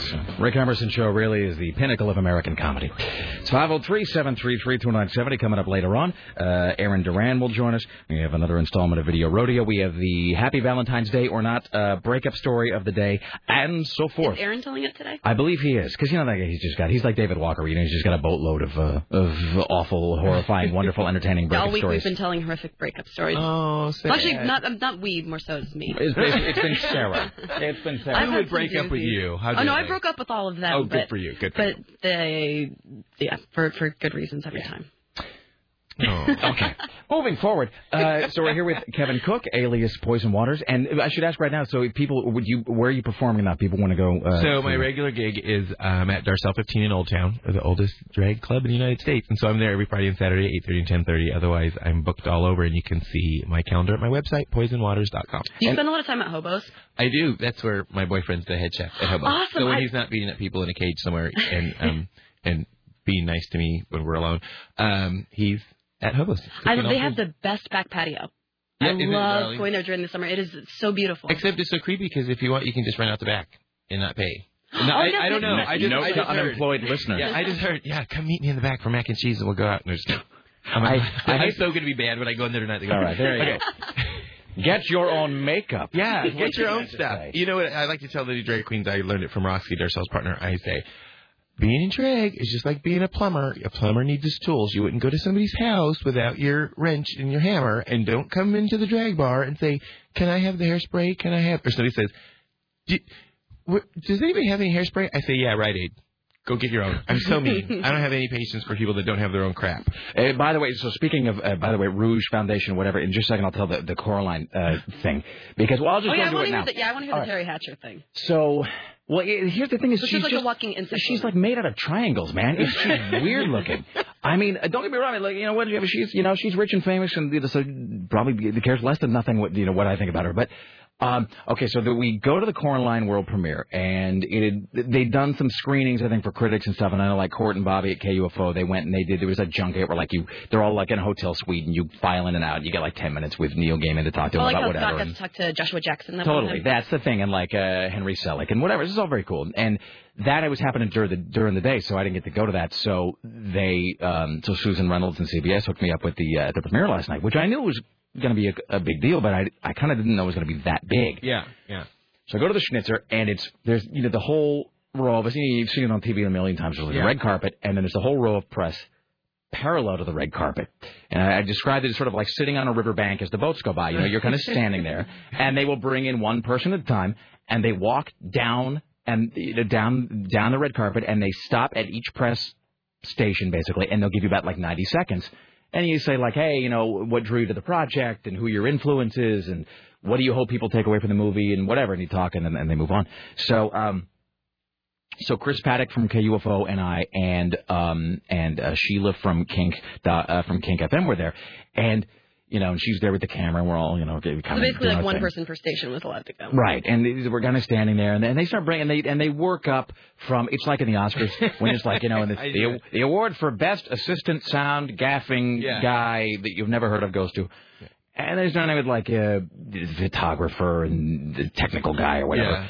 Yeah. And are they announced? Is it? Yeah, and there'll be a guy who comes out, and it's like when they announce the president for the State of the Union. He goes, and now we have the assistant caterer, and like the assistant caterer. And now, guy who walked by the studio one day during the filming, and then he comes and he talks to him. I love it. And so the first person of any note that came in was this guy, Neil Gaiman, who's an author who wrote the graphic novel. And, of course, I'm a big nerd. And so he comes by, and I kind of told the story earlier, but I was it's all like you don't want to ask the same questions that they've been asked a million times. Sure. Like, so you like making movies, huh?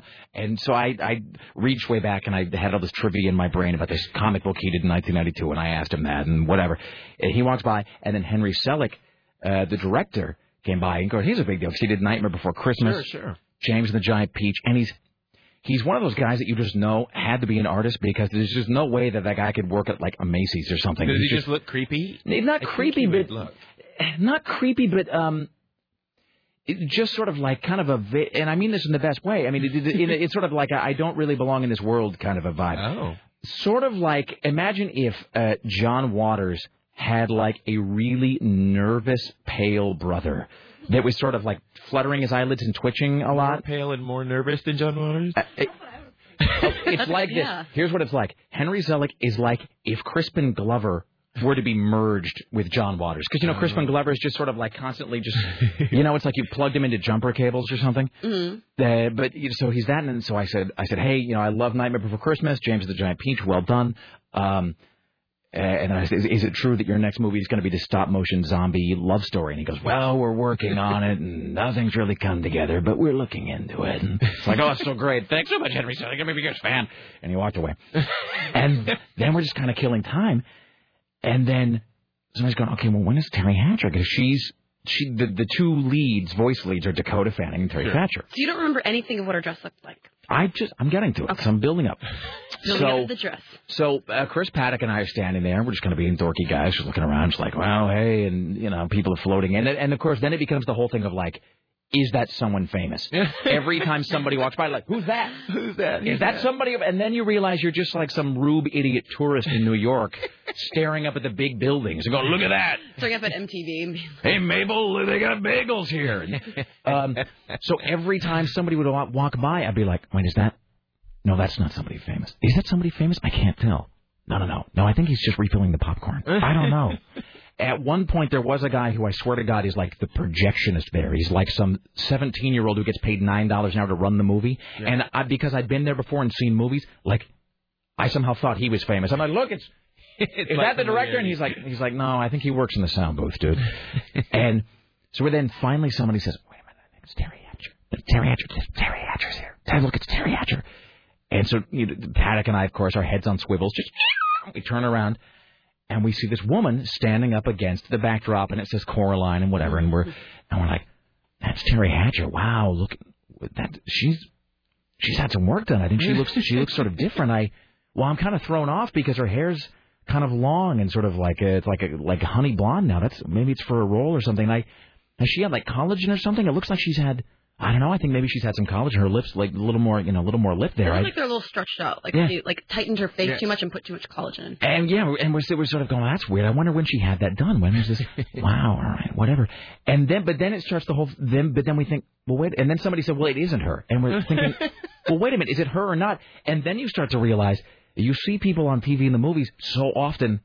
And then in real life, you have no idea what they actually look like. Really them or not. And then, of course, you skip ahead to the end of the page. It wasn't her at all. It was like some other woman that we never did find out who she was. This other person did, in fact, look like Terry Hatcher as a drag queen because she was like way too much of everything. And the reason we discovered it wasn't her is because then at that moment, the actual Terry Hatcher walked right in front of us. And you're still oogling the other bro. Yeah, and we're like, who is this weird, like, it looks like Terry Hatcher, but like you set her on a radiator and she melted or something.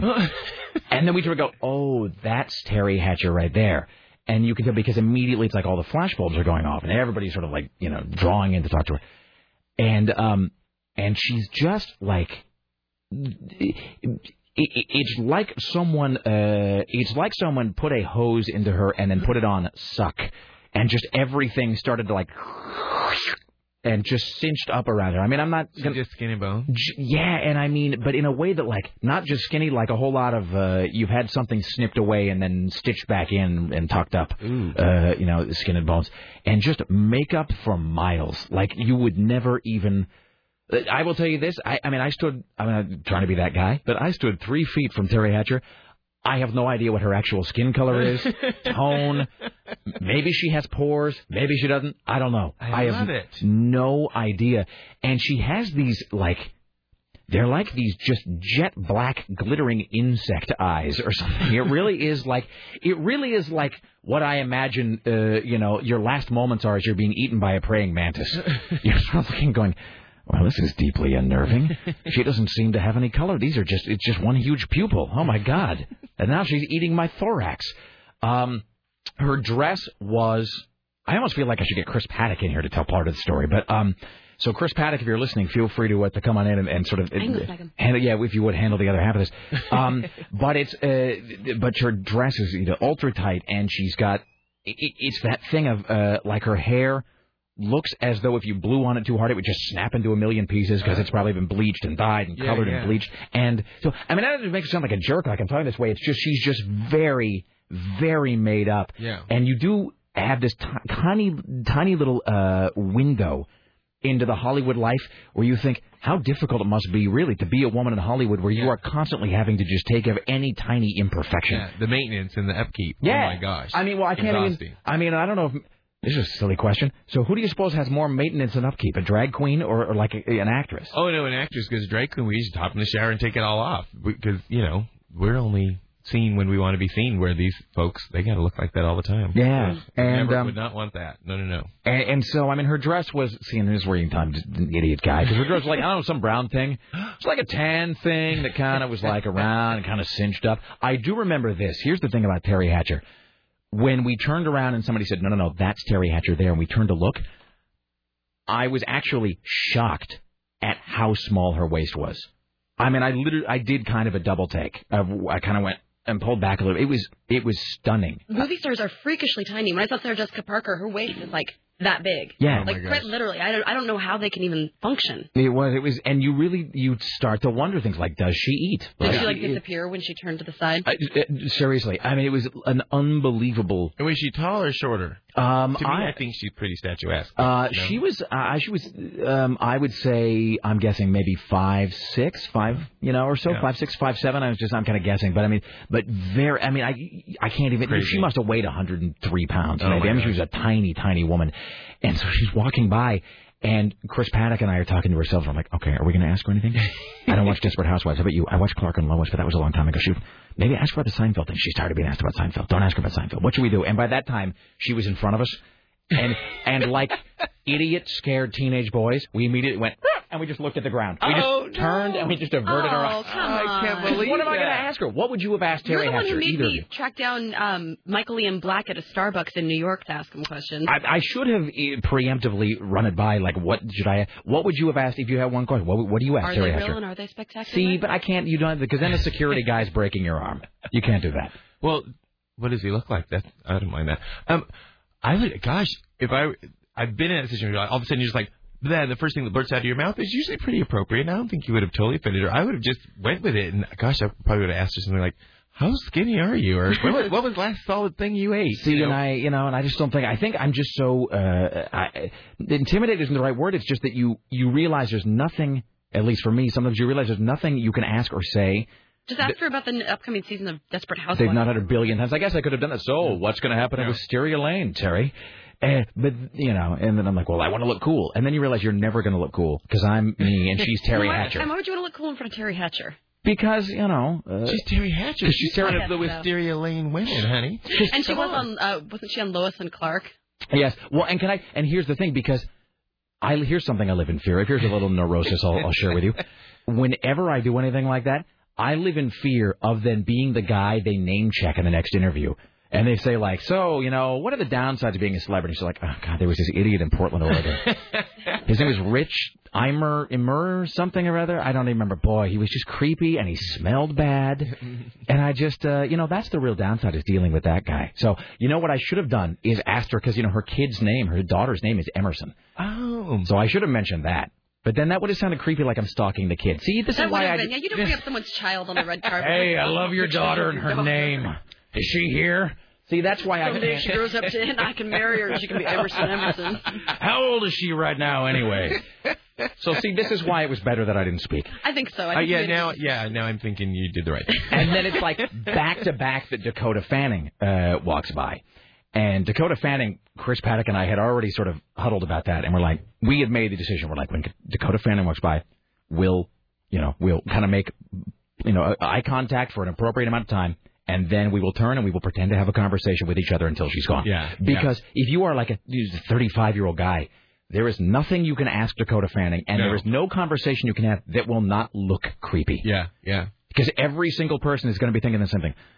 Will you look at that guy looking at Dakota Fanning? I mean, come on. Who does he think he's fooling? We know what's going on there. And so she walked by. But I would say that she, I guess she just turned 15. Somebody clarified that. Just turned 15. But she doesn't look a man. But not in the typical way they say they look so much older. She looks like about 9. I mean, she looks very, very young. So, and then Brad Bird, who was the director of The Incredibles and The Iron Giant, came by. And then I'll wrap it up. I'll tell my Brad Bird story, and then we'll do a few news stories, and then we'll get caught up. We'll do some other stuff. But everybody's been asking me to finish the Brad Bird story. So Brad Bird, who most recently did The Incredibles, it was a huge blockbuster, and he wrote and directed this movie called The Iron Giant that came out 10 years ago, which didn't do very well, but it's got a real cult following among kind of geeks and comic book guys and nerds and whatever. And we heard that he was there because he went to school with Henry Selick, who was the director, and. So Paddock and I are on like bird patrol, we're like on bird recon. Like, is that Brad Bird? No, I don't know. Where is he? And finally we saw him, and I really, that was the only time in the evening that I was kind of nervous, because it's like that thing if you get the one shot to say the thing. And Sarah has seen me do this with other people. Like I've met musicians where she will see me rehearsing what you're going to ask, what you're going to say. Yeah. I mean, which is always cute because they don't know. Like when we met Mike Ness. That's who I'm thinking for Social Distortion. And, I rehearsed it. Have you ever, who's the most famous person you've met or you've had to sort of interact with? I met Eartha Kitt. Really? Yeah, and we chatted actually on 2 different occasions on her same trip to Was Portland. it nerve-wracking? It was, but it was just like so exciting. I mean, it was, I wasn't so much nervous as like, holy crap, I got to take this all in and every, nuance of it. And I was just, she was practically a drag queen. So I'm looking at her hair and her makeup and her eyelashes. And again, she was this big. Talk about something, no disrespect to the, dearly departed, but she was kind of like a little bobblehead. She's a tiny little body and big head and big features and big hair, and so yeah. And did you rehearse what you were going to say? Did you run through it in your head a million times? I didn't. I had a CD of hers and I had bought her book, that she was pushing, and I just kind of like put it in front of her, and she looked at me and she goes, "Spit out your gum, you look like a cow." Because I always chew gum, and I was like, "Oh, she hates me." Oh, wow. So I remember that. But I loved her for being honest with a complete stranger. But but now you got to. But here's the thing: is she's passed away, of course. Just I think actually on Christmas. Now. And now you've had a great Eartha Kitt story to tell. Because everybody can be like, "Well, I really love that song, Santa Baby." You can like, no. I got the Eartha Kitt story. She told me I look like a cow. That's like the. I don't have anything quite that bad. I don't think in terms of somebody telling me something like that. Although that's pretty great. I ran into Ving Rhames at one point when I was in L.A., just out of the blue, like on the street corner. And I did like the most idiotic thing on earth. He walks by, and this is after Pulp Fiction, so it's a huge, big deal. He walks by me, and I go, "Hey, you're Ving Rhames." And he looked over me and he goes, "Yeah." And he just walked away. And afterwards, like, I am the biggest idiot on earth. But so you met her again? Did you meet her a second time? Well, she was in town with Cinderella, and a good friend of mine who used to live in Portland was touring with her and doing her hair and makeup, or her wigs and makeup. And she was at the same time hawking her book Rejuvenation, and so we were at Powell's at that event, and then the next night I went to go see her in Cinderella at the Keller, and so I got to meet her again backstage, and God bless her. I mean, I know I'm a pretty stunning guy, and I expect everyone to remember me at every turn. She just looked at me like I had two heads, and I said, "Oh, hi again." And she went, just blank. And my friend goes, "Oh, this is Kevin." She's like, "Oh, nice to meet you." And it was clearly just but I wasn't chewing gum. Maybe I should have had that damn gun. Yeah, and then she would have remembered. You. I've mentioned this actually a couple of times, but my friend Todd grew up as a big Aerosmith fan. He had this whole thing about Aerosmith. And I was telling Scott Dadley the story last night, actually, that he had this whole plan he'd worked out. He's like, dude, one of these days, the next time I'm at Aerosmith, I'm going to get in the front row, and Steven Tyler's going to be on stage. And he's like, I'm going to get his attention. I'm going to wave my hands. I'm going to go like, "Hey, Steven Tyler." He's like, and then I'm going to set myself on fire. And I said, "What?" He goes, "He would totally remember me. Like 20 years later, I'd be like, Steven, I set myself on fire." And he'd be like, "Oh, yeah, the fire guy," which I guess would really work. But that would stand out. Who is the most famous person, Kevin Cook, in your phone or, your Rolodex, your cell phone, whatever? Well, it depends on which culture you're a part of. So Rick Dean-Hanian is the oldest Playgirl centerfold and model, and he is from Portland, the Dean-Hanian carpet folks, and he lives in New York, and so he pretty famous in my mind in Playgirl world, and so he's on my phone. Of course, Darcel 15, the most famous drag queen in the world, Tomasato Del Pink Martini, Byron, I gotta say, or else Byron. He actually just wrote me a message saying that he thinks that you sound very awesome. Really? Oh. Did he say exactly what he described the show as being like? Actually, verbatim, I can tell you. Give us the low expectations that he set. Inbox. Wait, sorry. Kevin is kicking ass. The show is so gay today. He's just being nice to me because he doesn't want me to steal Juan from him. Actually, and also, we should say congratulations because today's their 1 year anniversary, Iron and Juan. For their partnership. Excellent. Oh, my gosh. Well, congratulations. And all right, so I had something else to say. Oh, anyway, so I'll tell my Brad Bird story. Then we'll probably take a break and we'll get caught up. And then we'll start So Brad Bird, who's the director of The Incredibles and creator of The Iron Giant, he is suddenly, it's like the thing, he's in front of me, and this is actually the only interview I did last night that didn't get filmed, and I'm kind of glad because I froze at one point and I didn't know what to say. Which doesn't really ever happen to me. I don't get starstruck very easily because I just, after a while you just kind of got to get past it or you're never going to be able to do anything. Yeah. And I think they filmed me talking to Neil Gaiman and Henry Selick and whatever. But Brad Bird suddenly appeared in front of me and I said, I put out my hand and I said, which I always feel uncomfortable doing at a place like that because you never know. Sometimes people don't want to shake hands with a million people, whatever. And I said, "Hey, I'm Rick Emerson from CBS Radio." And he goes, "I'm Brad Bird." And I said, and I opened my mouth and I went, and I literally had my mouth open for, it seemed like an eternity, like a second and a half, just with nothing coming out. And I went, and then I finally, in my brain, like, go, you look dumb, speak. And it was like I kicked myself in the back of the head mentally, and I went, I just want to say that you have a singular vision as a director, and I really admire your work, and you have a great batting average, and congratulations on your success. And I have to ask you, is there any chance that the Iron Giant's going to see a theatrical re-release? And I just poured it out, and he stopped, and he smiled, and he had this kind of great sort of, I mean, in my head, it's an enigmatic smile, maybe it wasn't, and he said, he goes, "Well, this is the 10th anniversary of the film's release this year, so, and then he paused and he said, "So that is certainly possible." And And I said, "That's so great. Well, thank you so much, and it's a perfect film. And you're the greatest, Brad Bird. Love me." And then I shook his hand again, and then I was just like, and then I did the thing of like leaving. Like I walked away so that I couldn't screw it up any further. Leave before you blow it. And then the woman from Kink comes up with the camera, whose name is Rochelle, actually. Rochelle comes up and she says, "Hey, by the way, I was busy filming Sheila talking to Dakota Fanning, so I didn't get you with Brad Bird." And I was like, you know what? It's so great that you didn't, because I just sat there like a gibbering fool for like 4 seconds trying to get my thoughts together. So that was great. And then on the way out that night, skip ahead, movie's done, everything's wrapped up, and I wouldn't go to the after party. I was going home. So Paddock and I left, and we literally walked right into Brad Bird in the lobby on the way out. And we ducked by him, and Paddock is like, "I don't want to." And I said, "You got to do it. It's your last chance, so you'll regret it." And so Paddock did the quick brief, like, "My name is Chris Paddock, and I'm a huge fan. And thank you so much for your movie. Gotta go." And we both ran to the station vehicle, like bolted out of there before we could screw it up any further. That is fantastic. All right, so there you go. That's my Brad Bird story. Awesome. All right, Kevin Cook is with us. We will take a break. We'll get caught up. We'll come back after this, ladies and gentlemen. It's 503-733-2970 still to come. Video rodeo, as well as Aaron Duran, the top 5, and another Happy Valentine's Day or not breakup story. Stay there. It's the Rick Emerson Show.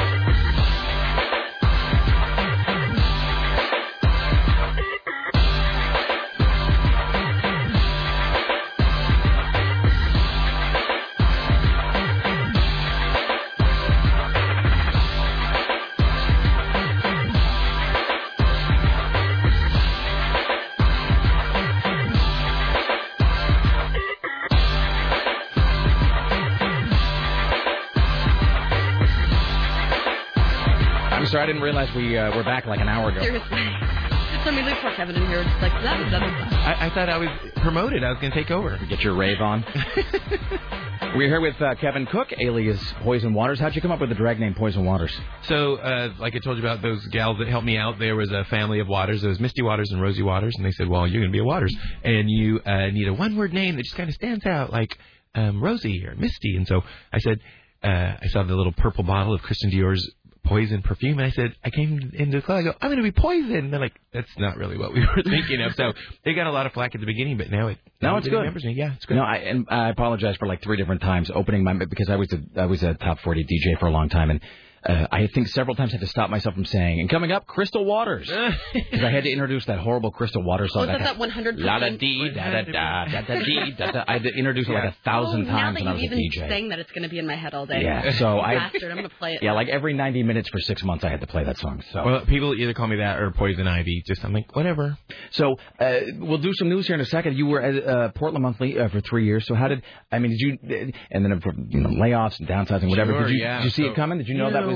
Portland Monthly was very unfortunate, and we saw, of course, as the recession's kind of coming, it's coming, and we were doing pretty good, we're sitting pretty up here, and so unfortunately, it as it's touched so many other, the local print media, and not just print, in our city, so eventually it got to us, and we had to tighten the belts, and some folks had to go, so that was unfortunate. That was with us, too, because we had stories every day about the recession and people losing their jobs, and then oh, now we don't have a news guy who can read the stories about the recession. Yeah. I mean, it's just kind of like one of those things, like you start looking around like, oh, somebody else is gone. Oh, somebody else is gone, so and it's I think, unfortunate. and every single day, and one of the reasons we have, when people are in the studio, and we've taught, I've been fired 3 times, I think, from radio gigs in Portland, and Sarah, and I both have kind of a tumultuous history with our employment in this city, but we always tell these stories, and when people come in, if they want to share their story, because every single day there's emails that are like, hey, I've been a long-time listener, and by the way, I got more time to listen because I got fired today. Yeah. We had, was it Dave Schmidtke that told the story about the cars all the cars? Up. I'm pretty sure him or Todd. I didn't know. It must have been Dave, and I think it was Dave. Coin, I think. I think it was when he was at Coin. You're right. That was the coin story because he said he came up from the basement and then they were all lined up out front. So Dave Schmidtke, who's been on Portland TV forever, there was like 30 people at once that got the axe of coin, and he said it was just like an assembly line where they had and it was like one guy would hand you the firing papers, the next guy hands you the severance, the next guy hands you like your COBRA information for healthcare or whatever, and then literally in front of the coin tower there was a line of cabs down the street because management had called the cab like send all the cabs you got. Oh my gosh! And it was it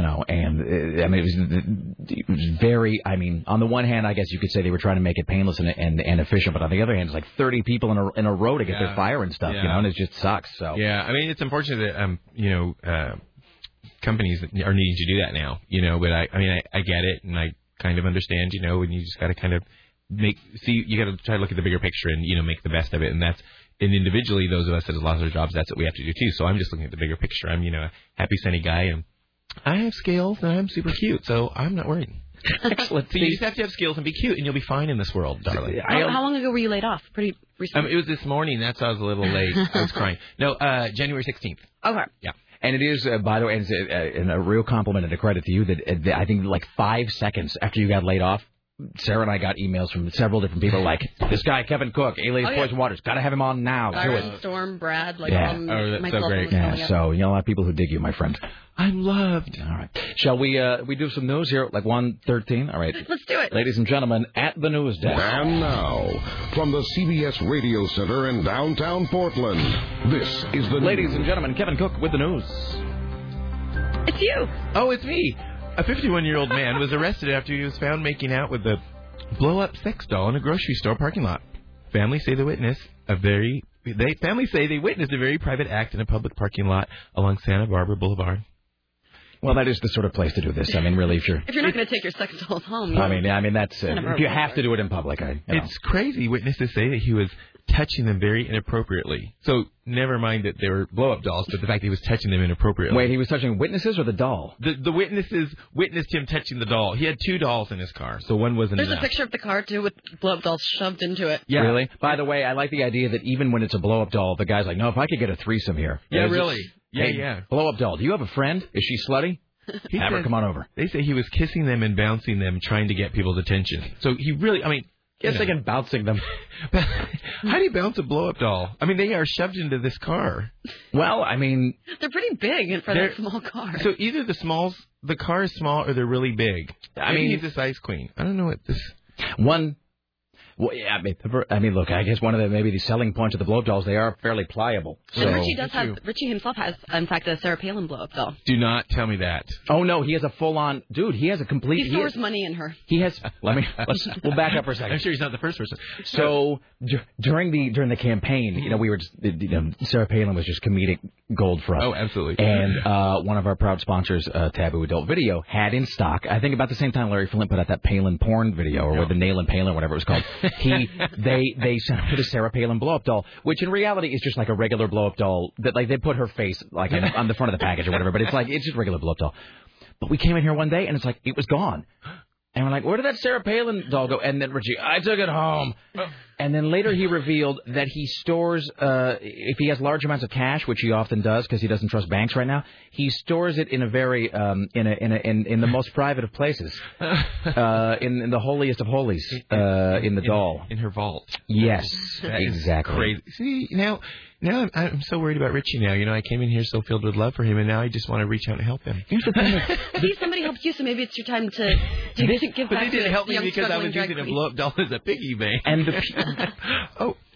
there's a picture of Richie in the...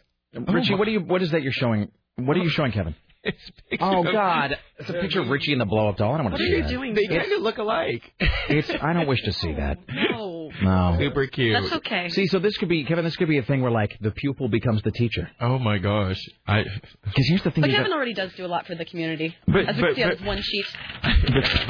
But no, Richie could be my new god. The thing you got to know about Richie is... We can do a run. And we love Richie. Don't misunderstand. Richie's one of the best things that ever happened to the show. Absolutely. We love him. But we love him enough to say this. He's crazy. I'm thinking so now. Yeah, I'm thinking so. He actually was in a mental institution for a while. Yes. Cool. He was I know, locked right? away at one He has point. so many layers. That's where he started cross-dressing with those little gowns that they just tie in the back. That's what did it to him. And then yesterday, just out of the blue, he's like, "Oh, and I was bulimic for a long time." And I'm just like, really, but I don't have an eating problem. Look away. So, anyway, all very interesting. All right, ladies and gentlemen, more news with Kevin Cook. Okay, so I'm ready for this penis watch because I've been waiting all morning. I don't even know what a penis watch is, but I'm watching now. Take a look at my enormous penis, and my troubles start to melt. Okay, hold on. We'll let this. I take a look at my enormous penis, and everything is going my way.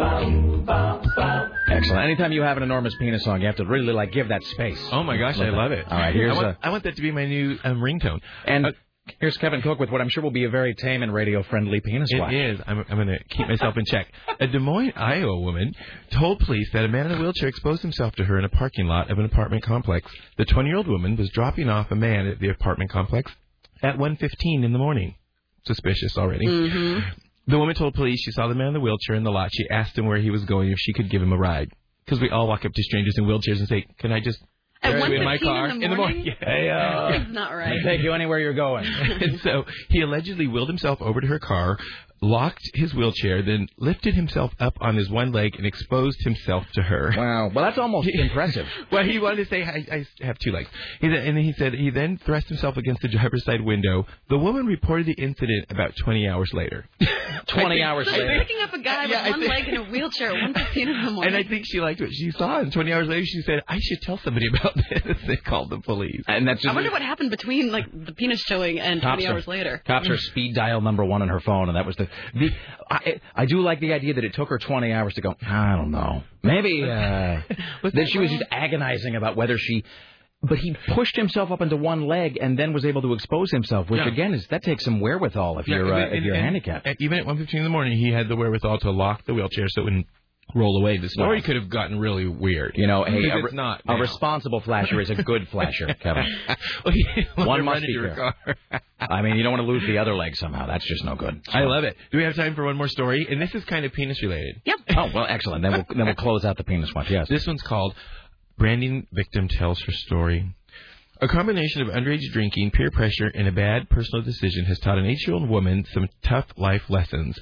The victim of a branding incident which left the image of a male's genitals burned into her skin shared her story with the News Daily with hopes that it doesn't happen to others. It doesn't happen to others. Let's just clarify that right now. She's taking her experience and she just really wants to keep those other, underage drinking girls from being branded. Well, she should just hide her secret branding penis shame and, not tell anybody. Well, no, she can't. Hide your secret branding penis. So here's shame. what happens. The long story short, she's drunk at this party. The one guy who they say in the story has a long record with the police. So, of course, he's the one that you want to take advice from when you're drunk. He says, let's brand you. And first of all, who brands people besides, animals, whatever. So they brand her. She's like, "Oh, okay, I'll do it." And he says, "We're going to put a smiley face on your back." So, of course, you can't see what they're doing. Wait, no, we have to stop. There's so much. How trashy is that? No, I'm so confused. I thought it was a thing where, she it was they had her, I don't know, it's like she's all gagged up, and they're like, now that she's unconscious and tied down, let's brand her. She was a little liquored up, and she thought, well, no, I shouldn't. And then they said, no, you shouldn't. She said, okay. Well, that's one thing if your friends are trying to get you to go to Taco Bell late at night, but if they're going to brand you, you think about that long and hard. When I lived in Whidbey Island when I was in 8th grade, girls, the tougher thug girls would all take lighters and light the metal and then brand right there on their hands because it looks kind of like a smiley face. I just don't get that. I don't get it. That's foolish. So she thought she was going to get a smiley face. Well, this clever drunkard, he burned the heck out of a bobby pin. And if you think of the shape, no, it's a. Oh, he's actually coughing. Oh, really? No, you didn't do anything. I didn't even say anything bad. No, that's great. No, about the bobby pin burnt penis. And so she says in the story that she still didn't know what was going on, and she actually got sick because she smelled the flesh burning and the sizzling, and she smelled it. And so mixed with the alcohol, she threw up. And then when she woke up the next day, she saw that she had a penis branded in the back of her shoulder. So do they have a picture of the penis brand? Sadly, they do not, but they do confess that they're from Ontario, California, which quite honestly explains everything. So unbelievably. I just don't understand how they did it. So did they bend the bobby pin into a penis shape? Apparently, and they just fired that sucker up and went. All right, let me just see if I can. Please forgive me. Got some water? I just opened my visa. I'm sorry. I got like dry mouth. Well, this studio's like 1,000 years old. All right, yeah, just have some dust or something. Okay, so let me understand the chain of events. She's at the party. She's had somewhere between 1 and 500 drinks. Yes. The guy said, "Hey, Janice, you know what would be great?" And she says, "What?" And he goes, "We could watch a video." No, we could brand you. And then she says, "Oh, I don't know." And he said, No, it'll be great. And then she says, "Well, maybe just this once." And then she said, "But what are you going to brand me with?" "Well, I got a lighter and a bobby pin, and we'll hold you down so you don't so it's straight. Don't worry about it." And she says, "What?" And he goes, "Smiley face and my penis, but smiley face." And she says, "Okay."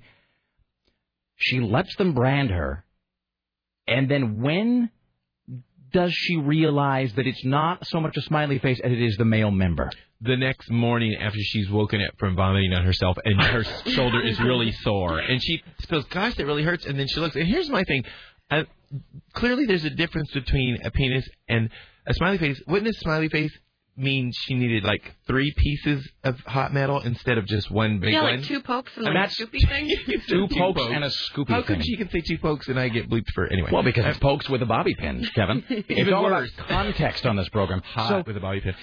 So I love the idea, though, that as you put the next day, she's like cleaning the larger chunks of vomit out of her hair. And she says, "I don't know, it's kind of a tingling sensation. Not so much here or here, but oh, my God." Well, as you can imagine, she regrets this. And really?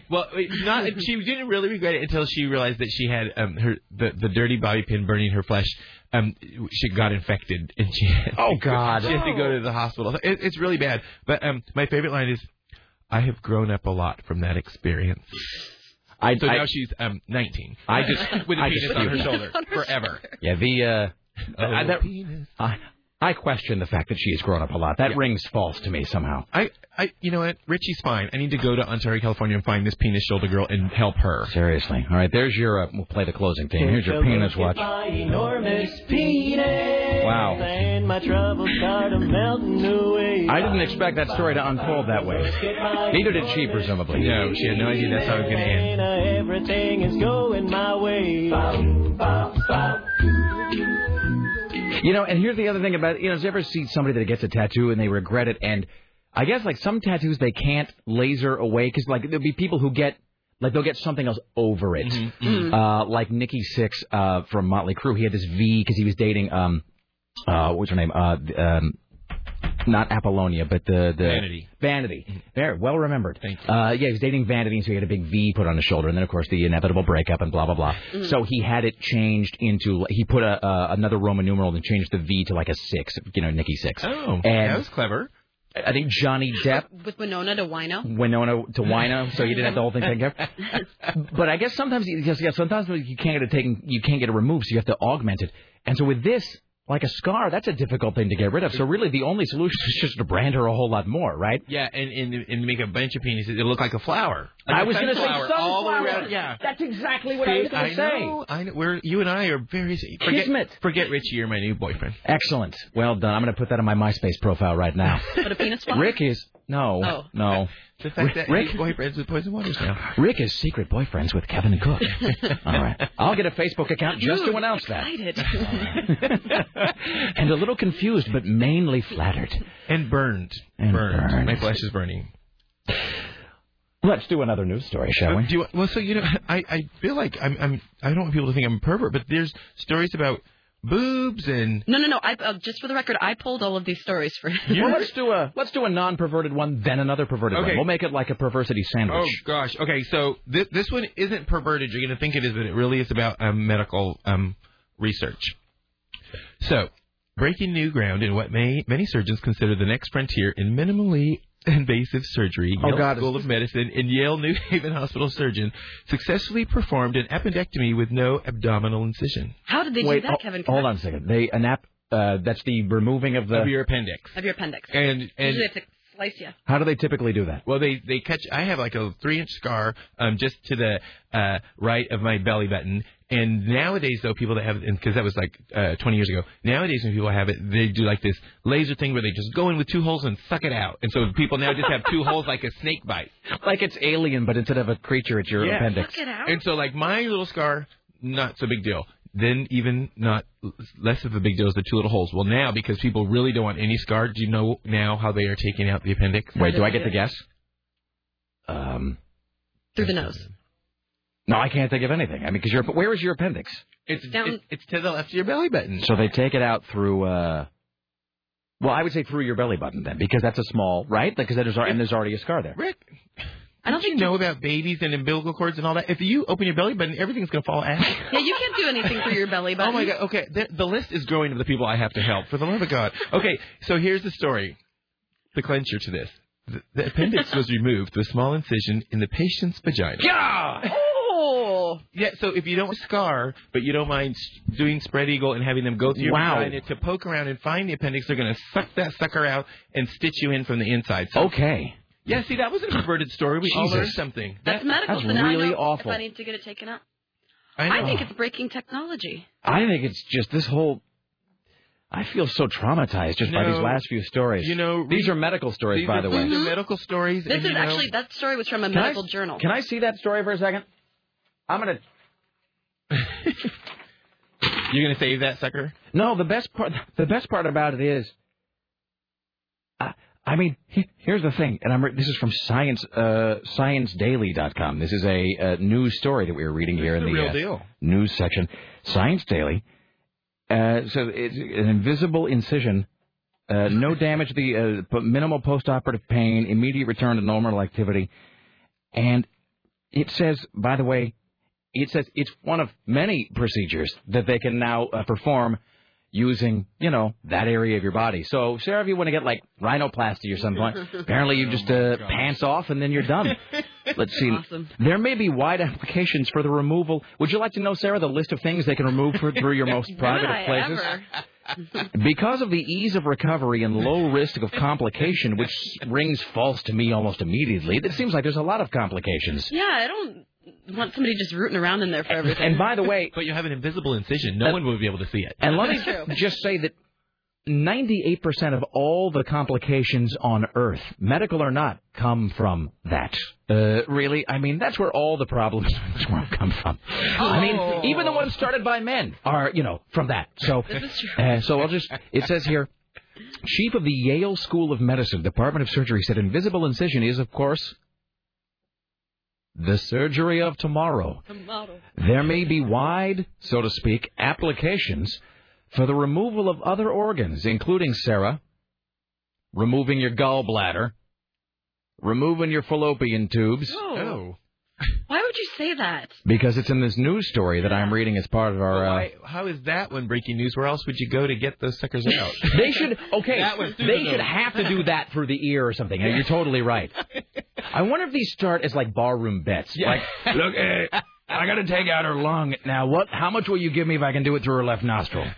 All right, you're buying the next round. Let's see. Also, Sarah, removing your, your ovaries. Oh, stop it, Rick. No, I'm going to read one more here. No. She's done. Unfortunately, he says... grab them. And this is something Kevin touched on. He said there is not a comparable approach for men, at least for the appendix. However, listen to this. One could insert a telescope through the mouth and stomach and make a small incision to reach the abdominal cavity and appendix. But he says this, of course, would violate... Here's a phrase I don't ever want to hear used, especially... Appendix through your mouth? That makes me kind of nuts. But here's why they're not going to be pulling my appendix out of my mouth anytime soon, Sarah. Because it would... I'm going to give you now a phrase. This is on the list of things I don't ever want to happen to me. The reason, Sarah, they're not going to be pulling my appendix out of my mouth is because it would violate my gastrointestinal tract. And not in a sexy way.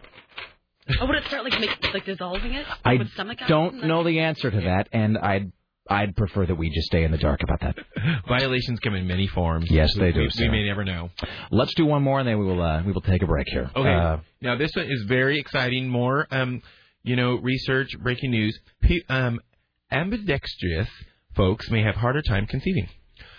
Really, people who are mixed-handed, those who are able to use both hands with equal dexterity, may have harder time having a child than righties or lefties, a new study suggests. Now, here's the big surprising part. Researchers found that among more than 9,000 Danish couples. Why is it always in Denmark? And they have nothing. What are they? Just all rats over there? You know, are the Danish just guinea pigs? It's all they Denmark and Sweden is the other place. Because I guess isn't Sweden where it's is it like 3 months out of the year where it's just light all the time or something? So do they just do tests? There's some country where like for 3 months like the sun never sets, and so what are you going to do? It's like you can't really nap, so you just I don't know. Let's. Hey, Bob, is that your appendix? Hold on. Open your mouth. Well, I want to go over there. So they, the 9,000 couples in which one partner was mixed-handed and the other was, and the others were ambidextrous, and they watched them do it and figured out which ones could conceive and which ones couldn't. It's like, how would that even occur? You're right. Like, how would that even occur to you? It's like you run out of other things to study. Sorry, but who cares? Yeah. I'm sorry. Seriously, what is the point? Yeah. I guess that's because you can use both hands. Maybe you shouldn't be using both hands when you're. So if I don't want children, then I should try to start to learn to write with my left hand. See, because that's the thing. Because then it'll be a whole thing of like they'll start strapping your left hand down as a kid, so you can. We want her to be fertile. Tie down her left hand. See, so I'm going to Denmark. I'm going to do my own research. So you could probably get a grant. Sounds like you could get a grant for anything over there. Oh, you're right. For get a stimulus package. I'm going to Denmark. Get a grant in fabulosity. Making some money over there. You know, my mom went to school. For part of her childhood, actually, in Oregon. She went to school in Mount Angel, and she was. I don't think she was ambidextrous, but she was left-handed. And my mom went to school in the late 30s, early 40s, and she's old enough to remember. They actually they took a leather strap or whatever, and they tied her hand down. They just did not want people to be left-handed? No, because that's the devil's hand, Kevin. That's what they told her. Left hand, that's the hand of Satan. And my mind just went naughty. That's good to remember. All right, we should take a break here. And so, and we have Brentley, who's going to be doing the video rodeo. We have Aaron Duran.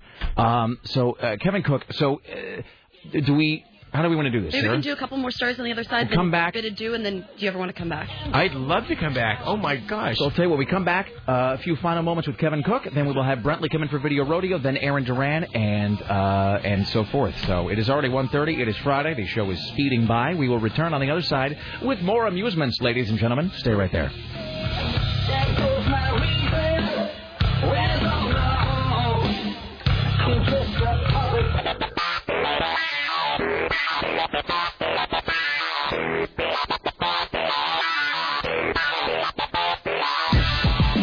Indeed. It's the Rick Emerson radio program. It's 503-733-2970. By the way, Chris Paddock is in here during the break. Back me up on the Terry Hatcher is insect woman thing. Poor Terry. And I guess her dress is white. But her eyes are the color of hate. We're here with Kevin Cook, alias Poison Waters, and poisonwaters.com is your website, yes? That's right. That's correct. Are you performing this weekend? You know, I'm entertaining. Entertaining, It's different than performing. I'm just kidding. I'm so mean. Yes, it's ourselves both, Friday and Saturday, 8:30 and 10:30. And then guess what? We're going to, I can't say it right, Ilwaco, Washington. I have no idea. You go to the Oregon coast and stop at the water, and then you go up to Astoria, and then you cross that bridge that goes in the water, and then you end up in a little town in Washington. And a gay couple bought the little town's church, steeple and all, and they turned it into a bed and breakfast, and they've hired their self-esteeming company to go do a show, and we're performing in the sanctuary, and people are going to sit in the pews. That is fantastic. I can't get to hell fast enough, apparently. As Homer Simpson would say, that is sacrilegious. And we are going to be there on Sunday, so come on over.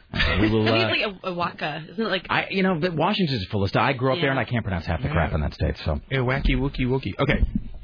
So do you want to hear my next story? Yeah, we'll do like a couple more here, and then we will bring in Brentley, who's going to be subjected to a horrible video, ladies and gentlemen. Okay, so obviously I'm here because I was recently laid off, and so these two stories have a theme. They're about layoffs. So one of them is just kind of funny, but not funny. So GM is offering buyouts to all hourly employees. So apparently they have 22,000 retirement-eligible hourly employees, and they have offered them, get this, $20,000 in cash and a $25,000 car voucher. I am all over that. I am too. Sign me up. The money, isn't that Seriously? crazy? Yeah. I mean, but can you imagine 22,000 folks? That's a lot. Well, it's all of their hourly employees. And they'll let as many, whoever wants to go for it. And you have until April 1st. Well, there's a lot of people who are like those, like perma-temps, where you're working you're not a full-timer, but you're working just enough part-time hours that you can't get another job, really, but not enough to get benefits or whatever. And all that. A friend of mine who works for the Nielsen Company, and she's been doing that for years, like 37 and a half hours a week or whatever the hell. So That's crazy. That's crazy. So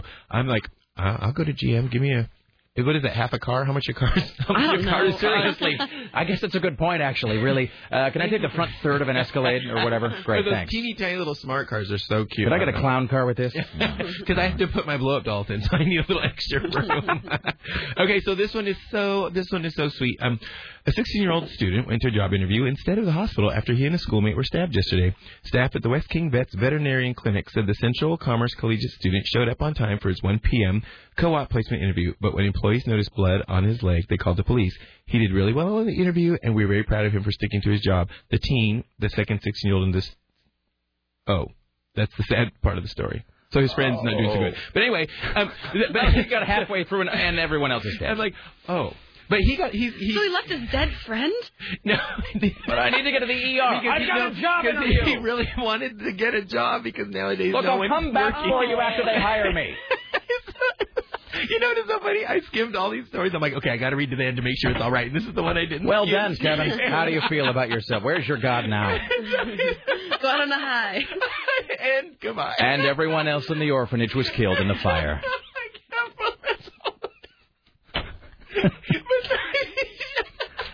He says, I can't even see with my tears. They're very. Does it say he was diagnosed with cancer too? And then his puppy was run over by a paving machine. Stop, because I'm going to end on a good one. He said he did really well in the interview, and we were proud of him for sticking to the appointment. Said the guy who interviewed him, but he wouldn't say if the student will get the job. Oh, that's not epic either. So his friend died, and he didn't get the job. And then he left the interview and was raped to death by a clown. And so just blame Byron and Storm. Don't blame me. I can't believe this is happening to me. Way to end on an up, Kevin. Fantastic. All right, ladies and gentlemen, Kevin Cook, thank you so much for coming in, man. You sounded really well. We'll have you back. Oh, that's the funniest thing ever. Thank you guys so much. Take care. PoisonWaters.com and entertaining. Entertaining this week. Don't you dare say performing. It's entertaining. I know, and people are going to be like, oh, gosh, I hope that kid... You know, the next time if you ever go to a job interview, this is going to be in your head, man. This story is going to be in your head. All right, excellent. Thank you, guys. Thank you, sir. All right, there you go. Bye. All right, Richie Bristol is now bringing listener Brentley into the studio. There he is to watch the video. All right, Brentley is joining us now. We'll go ahead and get you some headphones there and have you sit in front of the microphone. All right. Hello, Brentley. How are you doing today? Not too bad. How are you, Rick? All right, I'm good. Go ahead and do me a favor. Get right up on the microphone there. And all right, excellent. Thank you, Kevin. I appreciate it. All right, Brentley. Hi. I love that guy. Wow. He has his face on his business card. Seriously, and he was actually crying at the end of the story because here's the great thing about that guy is the story about halfway through suddenly has the and everyone is dead, which immediately triggered gales of laughter, which then triggered tears. That made me cry. That was hilarious. The best part about that whole thing that just happened... I didn't get the job and he left his dead friend. ...is that he didn't see it coming, that he didn't pre-read the story that far. That was worth the whole thing right there. Genius. All right. Man, I think that went really well. He's good. We'll have him back. And you never know. I mean, not that I expected it not to be good, but, there's people we know, and there's people that, that are, that we have not met before. And sometimes, as we've found out in the past, it can be a little bit of a mixed bag with people whom we don't know.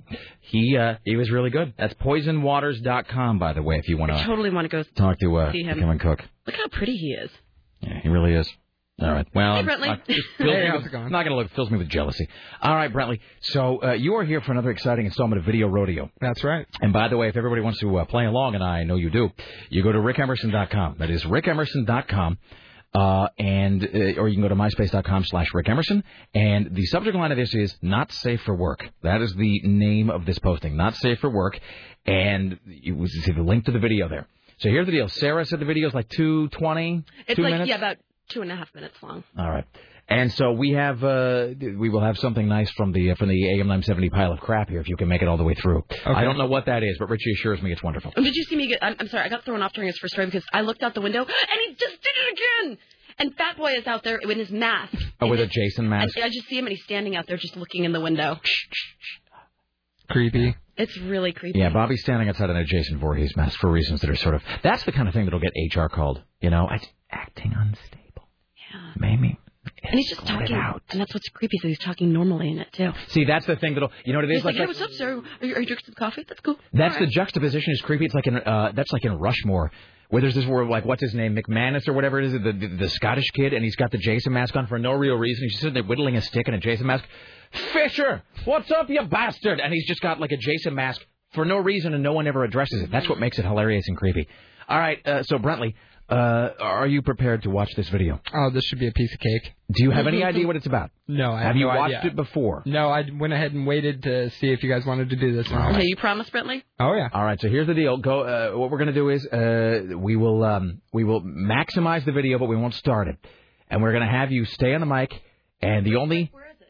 It's the thing at the bottom that says fling.com. Okay. Yeah, it's not here. I just reduced it. I told Kevin not to close it. Oh, maybe it's gone to something else. Hold on, it must have just. Hold on 1 second. There we go. It's all right. There you go. Oh. All right. There you go. Look away. Don't worry. I didn't see anything. All right. Hold on. Don't look. Okay. So the deal is the only requirement is obviously don't scream out profanities and don't describe what you're seeing because we'd like for it to be a surprise for everyone, Brentley. All right. Without further ado, ladies and gentlemen, you can watch along if you'd like at you go to rickemerson.com, or I'll just tell you the URL is glassass.com. That is the URL, glassass.com. All right, Brentley, are you ready? It's going to be good. No, it's not. No, it's going to end badly. Okay. And 3, 2, 1, go. All right, easy. That's what I'm saying. That is pretty bad. Yeah. Keep watching. All right, so Brentley is now Brentley is watching. Really? now watching the video, and he is taking it in, and he is. Oh no! See, there you go. That's escalating right there. Oh! Yeah, that's what I'm saying. Yeah. Oh, are you kidding me? How messed up is that? Oh. Ah! Mm-hmm. Oh, no way. Yeah. Well, your mouth is not even closed for like 30 seconds here. Oh, wow. Oh, dude.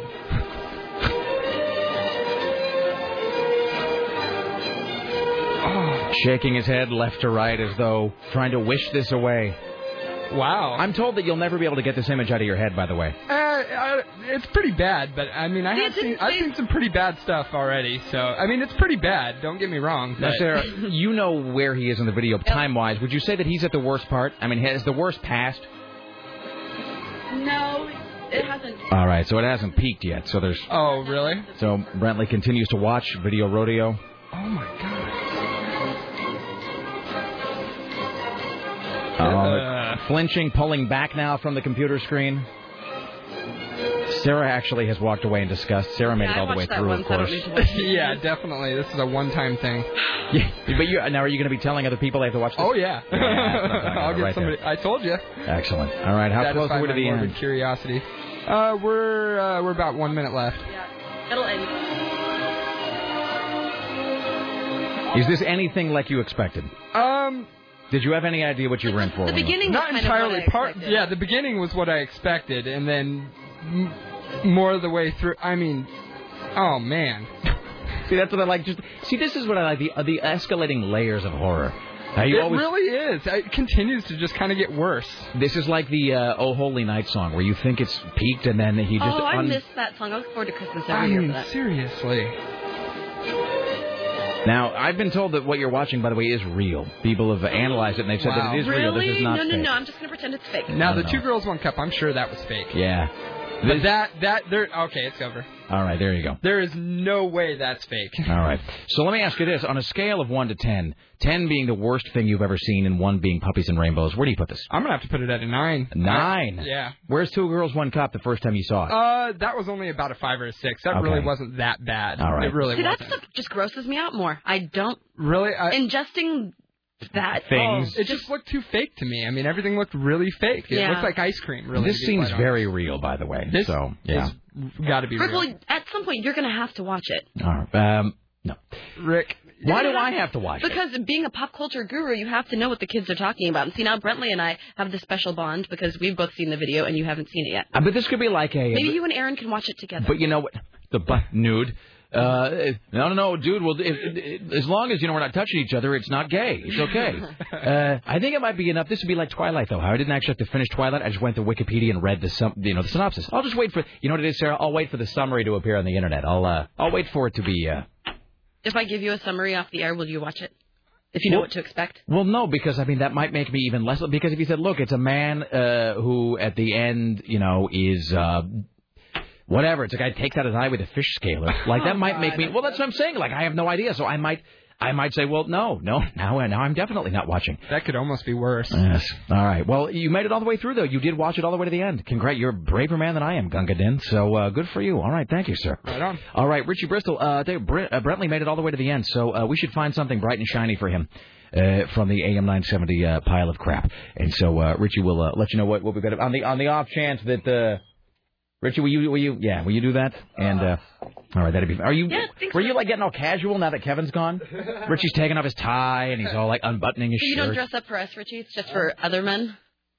Oh, wait, you're a man. Can you believe it? I dressed up for you. All right. When have you dressed up for me? This is the most dressed up you've ever been, by the way, at work. Not in a dress. Yeah, this is like the most you've ever gotten gussied up. He's more dressed up now than he was even for our photo shoot. For the photo shoot. No, that's true. So that's okay. That's fine. All right. Well, let's take a break here. And we will come back with Aaron Duran and more. Stay there. It's the Rick Emerson radio program. Don't go anywhere. Back after this.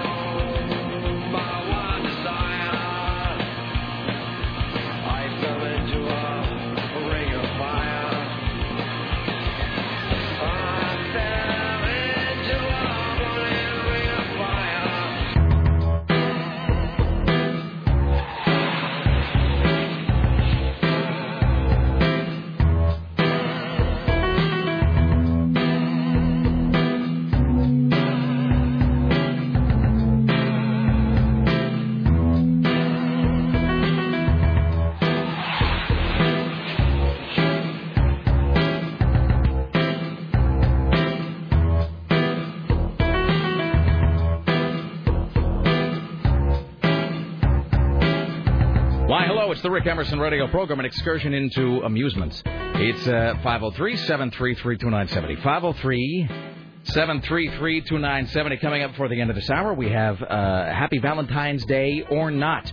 Another breakup story from the audience, augmented by one from Aaron Duran, who will join us here in a moment. You win a $75 gift card through proflowers.com if it is your story and we read. So that's coming up. Oh, we'll also tell you where there's a handful of remaining Friday the 13th tickets, Monday's screening. We'll tell you where to pick those up as well.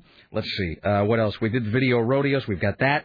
We'll talk a bit about the Battlestar Galactica, which is going to be showing tonight, and so forth. Like us at 3, Michael Mara Show at 7, Phil Hendry at 11, and whatnot.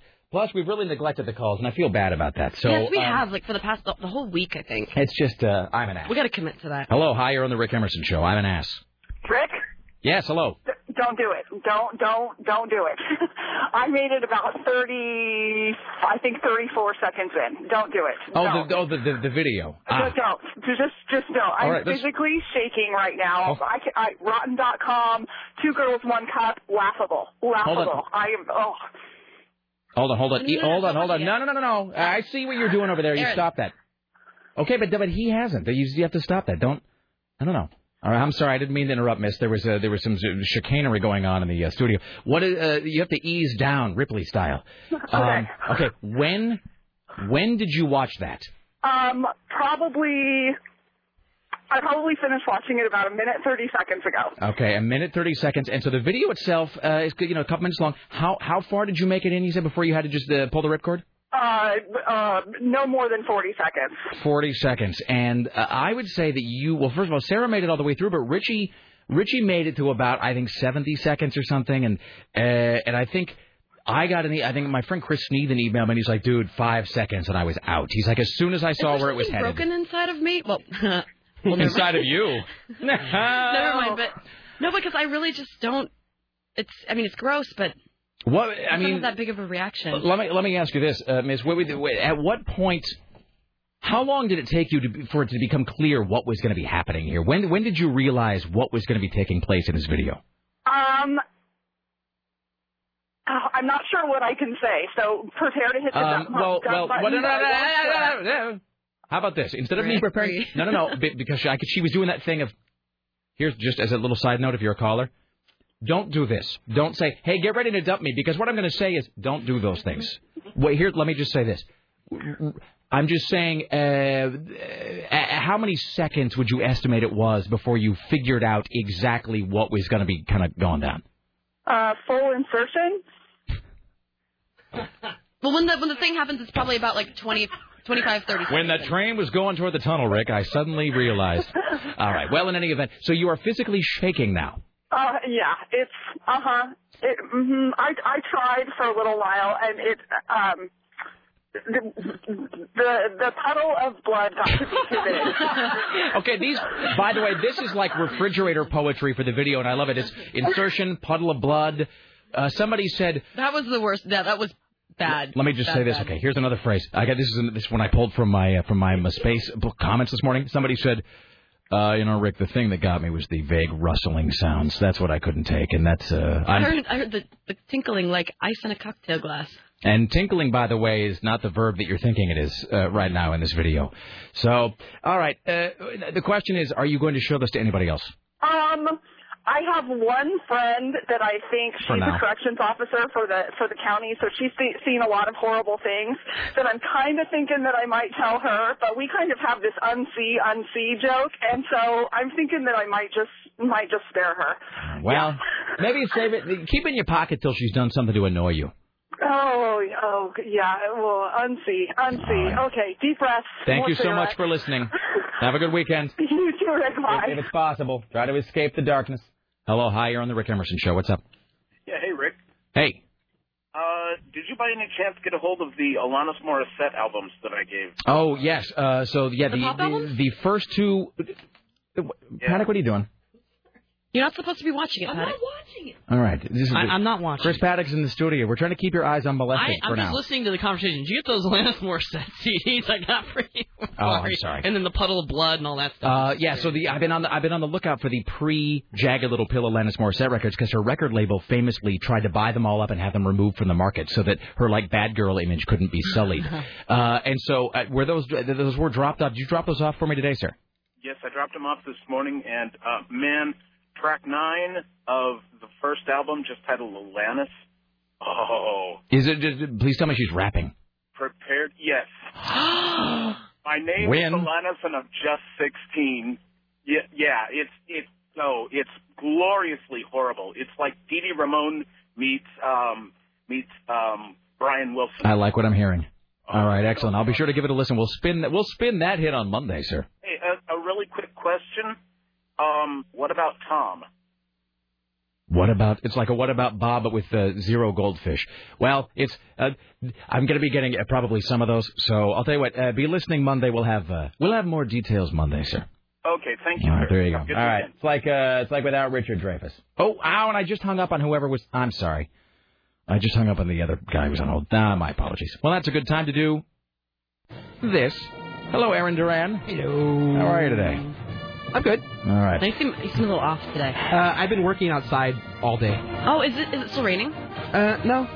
It was pouring last night and this morning. It was miserable this morning. My company had us. We planted trees in Forest Park, so I'm all covered in mud. I thought you worked for an insurance company. I do, but to look good, they send us out once in a while. Like, look how we help the community. Because you're green. Well, whatever. All right. It was either good that for you, or though. That's nice of you. Yeah, or it's nice of you to do what the company orders you to do, Aaron. No, well it was done. voluntary. Thank you very much. Oh, really? Oh, so I thought it was like a whole this is like you must do this to look good for them. No, I got out of sitting in my cubicle for 8 hours. Oh, hey, no, you are a good person then. Well done. All right. So I don't even know where I don't know what to do. I don't even know where to begin. Well, so we should do this. We should say before we do anything else, we'll have Chris Paddock join us in a moment, and we'll talk about last night's Coraline screening. And then we'll talk about Angela Lansbury and so forth. Before we do that, though, let's have, if we can make it, actually not on that, Chris, if I can just have you swap, spaces with somebody, a very special guest who's going to join us now in the studio. And let me angle that right shirt up is there. Awesome. Did you see her shirt? Yeah, her shirt rocks. Joining us now is our good friend Sarah from Puerto Rico. Hello, how are you? Hi, everyone. And so you called us 2 days ago? Something like that? I think it was on Tuesday. And you flew from Puerto Rico to Seattle it was like a work thing or a job thing? Yes. And if I can have, what kind of work do you do? I'm a software engineer for a Microsoft partner, and I was coming up to the Microsoft campus for a global summit. I was going to say, here's a silly question. If you're like a software engineer, it seems like they would just do all that stuff online, like it would be a virtual conference or whatever. Yeah, but they believe in networking and people, speaking with other partners around the world, and it's really boring. I mean, because really, the whole time, aren't you just kind of waiting for like Steve Ballmer to come in and break something, We did have a little bit of a trouble with a presentation that the software crashed. Really? Oh, that's hard to believe. I'm shocked by what I'm hearing. I'm sorry, I don't mean to disparage Microsoft. You weren't at that thing where Gates released all the mosquitoes, were you? No, I wish I was, because that was cool. Did you hear that story? Yeah. So Bill Gates, I don't even know what the presentation was or why he was doing it, but Bill Gates, because, he and Melinda Gates, the Gates Foundation, they gave tens of millions of dollars to charity and in developing countries, and one of their big things is helping to fight malaria, which is a big deal in the rest of the world. I mean, it kills people just by the score. And whatever anybody says about Microsoft, people have problems with Bill Gates, or they think that Microsoft is evil, or whatever.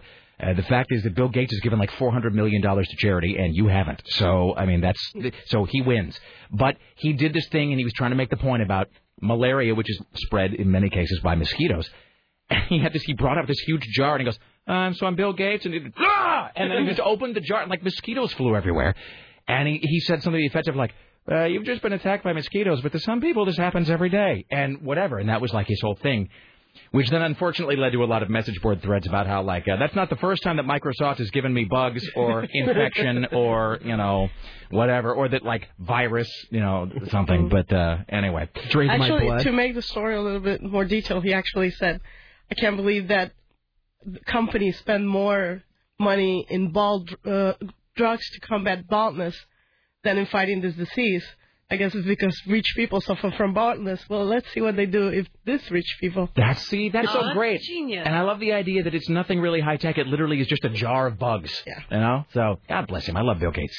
Bill Gates is like Steve Jobs. They are both God and the devil at the same time. It's like if you could somehow merge them, you would have one super being. They're like Two-Face. Exactly. It's Tomax and Zaymot of the computing world. Oh. So you're in Seattle, and you called us and said that you were going to come down for Battlestar Galactica, which is tonight at the Baghdad, 10 o'clock, live with Cord and Fatboy, no charge. And you were like, well, so I'll see you there. And I said, well, you come by the show. You got to say hello. And you're like, oh, I just don't know. I have so many things to do. I have to go see the guy throw a fish and whatever. And so I pulled out the ultimate geek leverage, Sarah, which was what? Do or do not. There is no try. That's what I'm saying. We'll try to come see your show. So here you are. Is it all that you imagined? It's even better. Yes. So I probably have asked you this before because you call us from time to time. How did you discover the show? It was actually through Storm Large. Rockstar Supernova. That's right. That's right. Yes, I joined when I saw her at Supernova. I was so enthralled by her that I joined her message board. And they were discussing how you were doing, weekly recaps of the episodes. That was so fun going to Dante's and watching all of those. And so you've got a great shirt. So it's like the Subway Eat Fresh, but it's Zombie Eat Flesh. Yes. And so is the zombie, is the zombie renaissance, is that in Puerto Rico as well? Is it a truly worldwide phenomenon at this point? Yes. Pretty much trying to get people to actually train because I know it's coming. Oh, that's the thing. It's like, people can laugh and they can say it's just theoretical training, but we know the difference. If they were trained, Puerto Rico set up pretty well to hand it off. They could kind of like Cuba. See, okay, if we're gonna talk zombies, let's just do that for a second here. Well, let's have a little zombie talk, and then we'll talk Coraline. You want to maybe hold yourself to 90 seconds, Rick? No, I do not. Bastard. Why not, Rick? I mean, I'm sure you can get a lot of of your thoughts in 30 seconds or 90 seconds. What? You wouldn't expect that from somebody else. I mean, if you wouldn't do it for yourself. I'm just going to make the observation. Can we talk about Left 4 Dead for the next 25 minutes? I could. I know do you it right could. now. The thing is, I actually can't because Sarah got the button, so I could actually let's do a simulation of if I tried to take over the show. Sarah, I'm going to tell you what we're going to talk about, and you'll shut up because I'm. There you go. That's it. So that really is where the power actually lies on the program. I had somebody ask this, Aaron, about AZ, because this actually is a good chance to talk about CBS Radio Theater, which is coming up this Sunday, 6 p.m. Yes, it is. It's 2 back-to-back live radio dramas. It is Kimmy Waters and the Songbirds of Sing Sing, which is a detective noir thriller set here in Portland. And the way I put it is, it's like black and white. It's like black and white radio in that it's very sort of very noir and very kind of classic feeling. And Sarah Moon stars as Kimmy Waters, which is a thing she's done a few different times for the 48-Hour Film Festival, for example.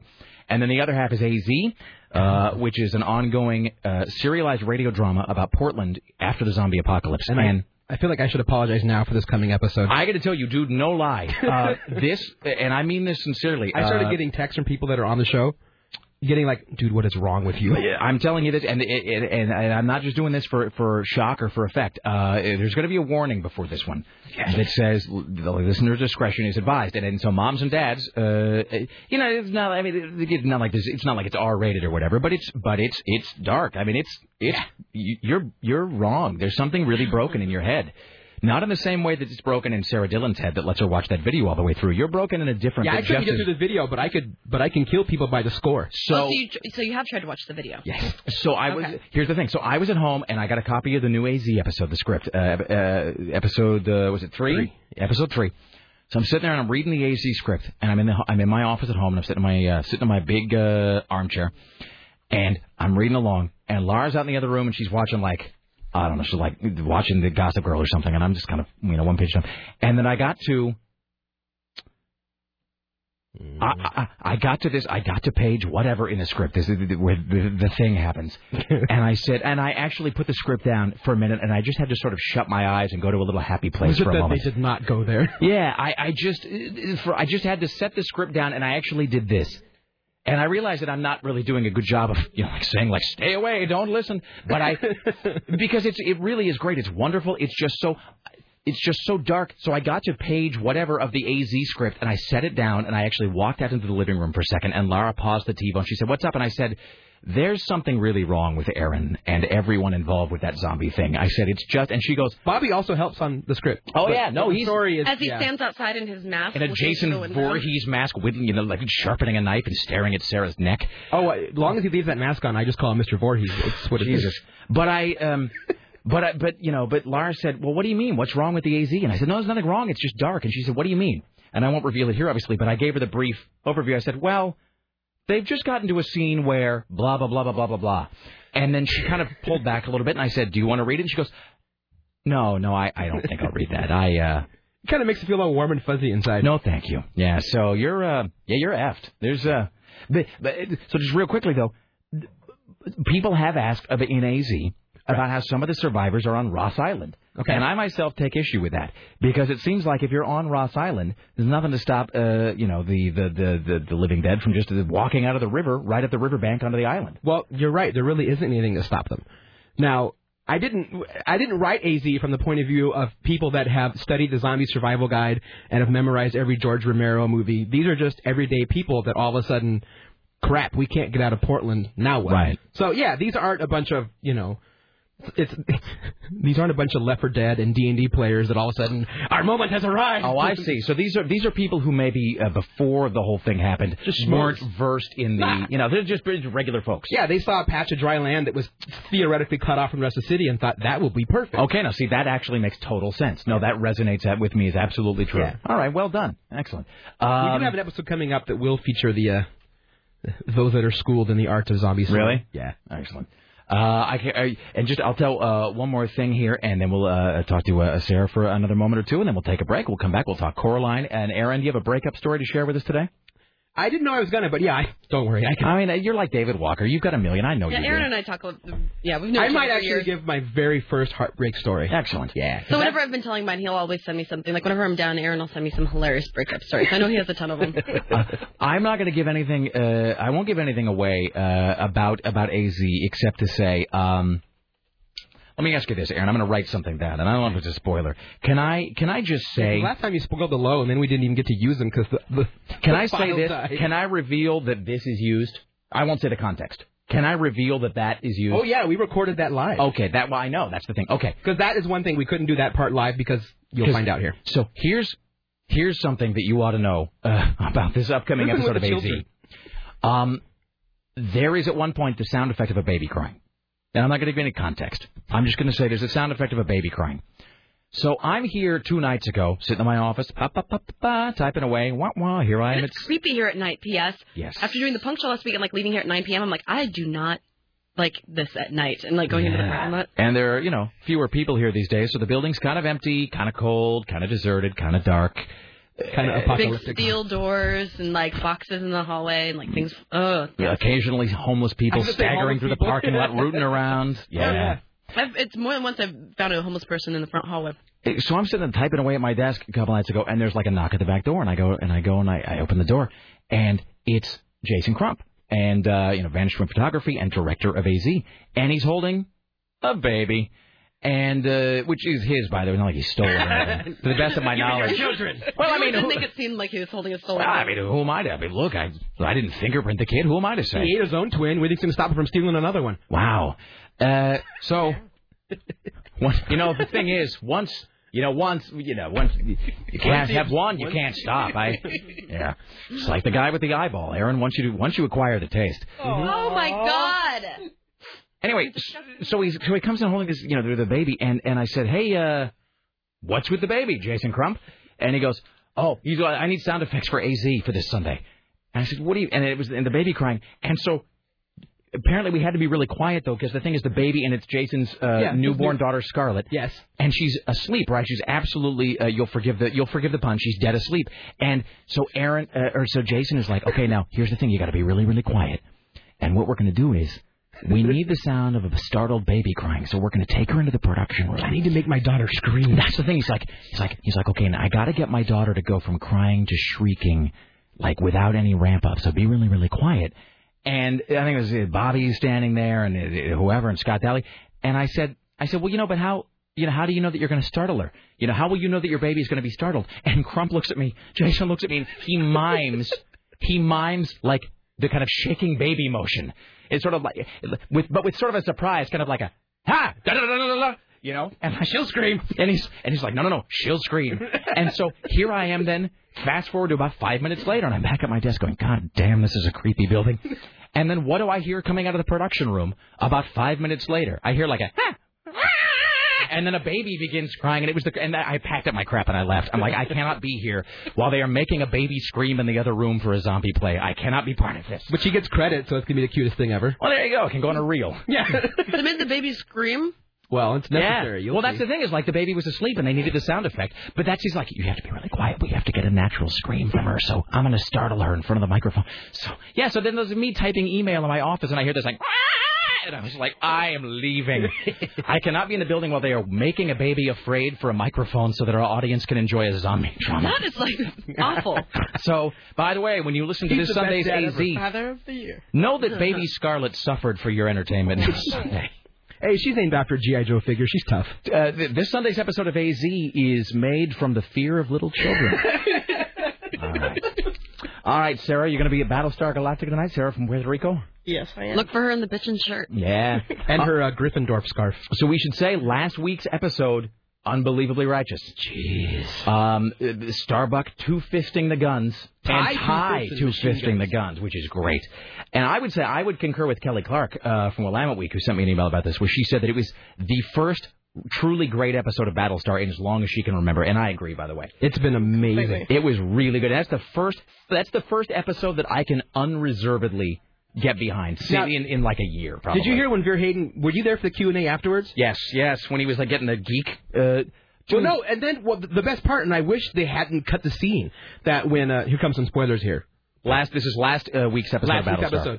When Adama shoots the one guard, that right with the director yelled cut as they're walking past the dead guy, right, almost stops again, points the gun to the ground, shoots him again one more time. Yeah. And they yell cut. Director's like, Eddie, that was a bit much. I wanted to make sure he was dead. It's so great. I'm like, why did you cut that? That sequence, though, of Ty Saltai with the two guns, one in each hand, and he's like kind of turned like it was two-thirds profile. Dude, it looked like a poster. It was like they were like Battlestar the game, tie, ass kicker, you know. He's all beat up. He's got the patch and it's just the game of Saltai, badass, and just right there. It was so. The last line, Adama's like, Colonel Tide, has been a pleasure serving with you. That's a freaky almost you just did there. Yeah, I'm a big almost fan. I've always been able to talk like him. That was a little creepy. That guy was like, Colonel Tide has been a true honor serving beside you. But like Ty, Adama's only got the pistol, but like Ty's posing like Woo style with machine guns. You know what? Here's the thing, and I think I speak for a 90 lot. seconds. We will talk as long as we need to. Just teasing. Go ahead. I will teach these kids math if it is the last thing I do. That's right. Like the thing that a lot of guys, not just guys, but the thing like I as a guy am a sucker for, because guys are so into the whole like honor and whatever. Oh yeah. I am a sucker for and Ghostbusters does this, any variation on the it has been an honor serving with you, like as the enemies are breaking through the door. That will make me like it's got chills right now. Just thinking about Titanic. When they play until like this. Totally. It's like it's been a pleasure playing with you, gentlemen. Oh, see, right there. I got chills just thinking about that. Man, if Ty dies, and I'll be surprised he survives this episode. He better go down shooting. Yeah. I want him going. Sarah nailed it though. Starters, come kick it. And I used to know the name of that band leader, and I can't remember his name. But the actual real life guy. That actor is so dapper. But because he starts playing. He's playing Nearer My God to Thee. Yes, and you see, and it's the slow motion, and the captain's going to grab the wheel as the water comes rushing in. And the other guys, and he's like, "Gentlemen, what does he say? Gentlemen's been an honor." Playing with you this evening. And here's the thing about those guys. It's like all you can really ask for in this life is like when your number's up, like you go down with style, And those guys, the band leaders, they weren't going to. It was not like they had a choice. They were going to die. They couldn't be saved. And so by all accounts, that is a true story. I mean, every survivor has said that they heard the music until the ship went under the water.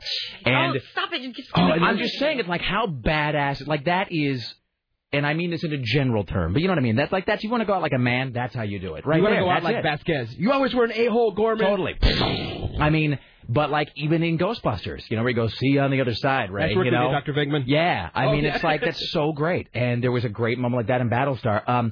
The thing about Battlestar last week, that finally, the thing that made it so great to me, because I've had real problems with that show I mean, it's so great, but I mean, relatively speaking, I've had real problems with the way they've taken the show, is that last week it returned to what it always should have been in my mind, which is a series about being at war. Yeah. And that doesn't mean it just has to be nothing but raptors blowing up, but I mean, it's a bunch of people locked into a confined space under prolonged wartime conditions, slowly going crazy. And that's what it turned back into. Yeah, and I think some people have kind of forgotten, there's still a whole other Cylon faction. Oh, yeah. That they, Dama's like, there will be a reckoning.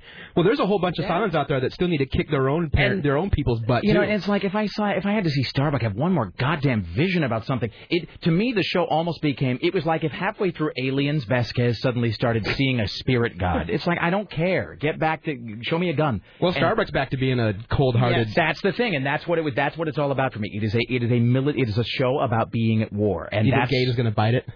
He's got to. They got to. And I don't want him to try to redeem himself. I want him to squeal like a Here's my prediction. like he a has pig no before they going kill back. him. My prediction is he is going to try to redeem himself, and Zarek's going to plug him. I hope so. I hope Zarek survives. He's such a bastard now. So we'll wrap it up here in like 5 seconds. We'll take a break. Sarah from Puerto Rico, thank you so much for coming in. And it means, and I mean this really, all kidding aside, it just means so much that you. And I'm not just speaking for me, but like you're here for Battlestar, for Court and Fat Boy, and that you would take my juvenile taunting seriously enough to come here and actually grace us with your presence. It means, and that you're in Puerto Rico and you listen to us. I mean, it really is just so great. Thank you. That is really cool. I gotta say thank you, because listen to you every day. It's like being surrounded by friends. Well, thank you. That's pretty cool. It's been an honor playing with you. All right, by the way, my prediction, they're all Cylons, all of them. Every single last one of them? Yes. That humans are also Cylons, but shades of Animal Farm, where the animals forget their animals. Humans are Cylons that have forgotten they are Cylons. And so it seems like it's 2 factions of Cylons fighting. 3. It's really 3. The humans are robots that have evolved so far. They have forgotten they are robots. That is my prediction, and I'm sticking to it. I'm waiting for the big Centurions to show up. Remember, because they found those giant heads on Earth? Yeah. No, the ones on Earth. Yeah, the remnants. Right. Sarah from Puerto Rico, final Battlestar thoughts, predictions? Well, I'm just very glad to see Laura back in her full... And getting it on. Yeah, and sexing. Yeah. Yes. All right, excellent. And getting the almost. I actually believe that it's going to end well. I mean, I see reflections of the pre-Christianity journey for the silence, the conversion that's starting to happen with the humans, like the Romans of old did with Christianity. So I'm thinking the remaining factions of the Cylons that are not willing to give the humans a chance, I think they're going to go down. So it ends in some sort of a like a redemptive arc, though. Yes. All right. By the way, I should note for the record, I wasn't saying that Jason Crump was shaking his baby. I'm just saying the startling motion he was miming for us was very much like a boogity kind of a thing. Because I'm pretty sure it's illegal. No, well, that's only if they catch you. All right. Back after this, ladies and gentlemen, we'll do. Well, I think Paddock had to go into a meeting, so we're not going to be able to make him. We're not going to be able to rodeo his eyes. But we will have a breakup story from Aaron Duran. Yes. Like us at 3, Michael Mara Show at 7, Phil Hendry at 11, ladies and gentlemen. Don't go anywhere. It is the Rick Emerson Radio program. But before I could get to the station in the pickup truck, she got run over by a damn old train. And I'll hang.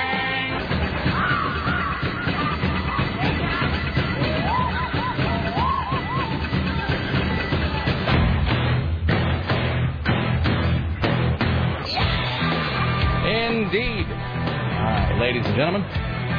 503-733-2970. By the way, don't forget, Monday. Be there. The AM 970 premiere this coming Monday at Lloyd Cinemas, a Friday the 13th. The new Friday the 13th, which I should say, by the way, that I am going to be there. I am going to watch it because I don't have any I have no illusions that like Friday the 13th is some great piece of art that I'm going to be there. I'm totally. I'm already annoyed by one thing though.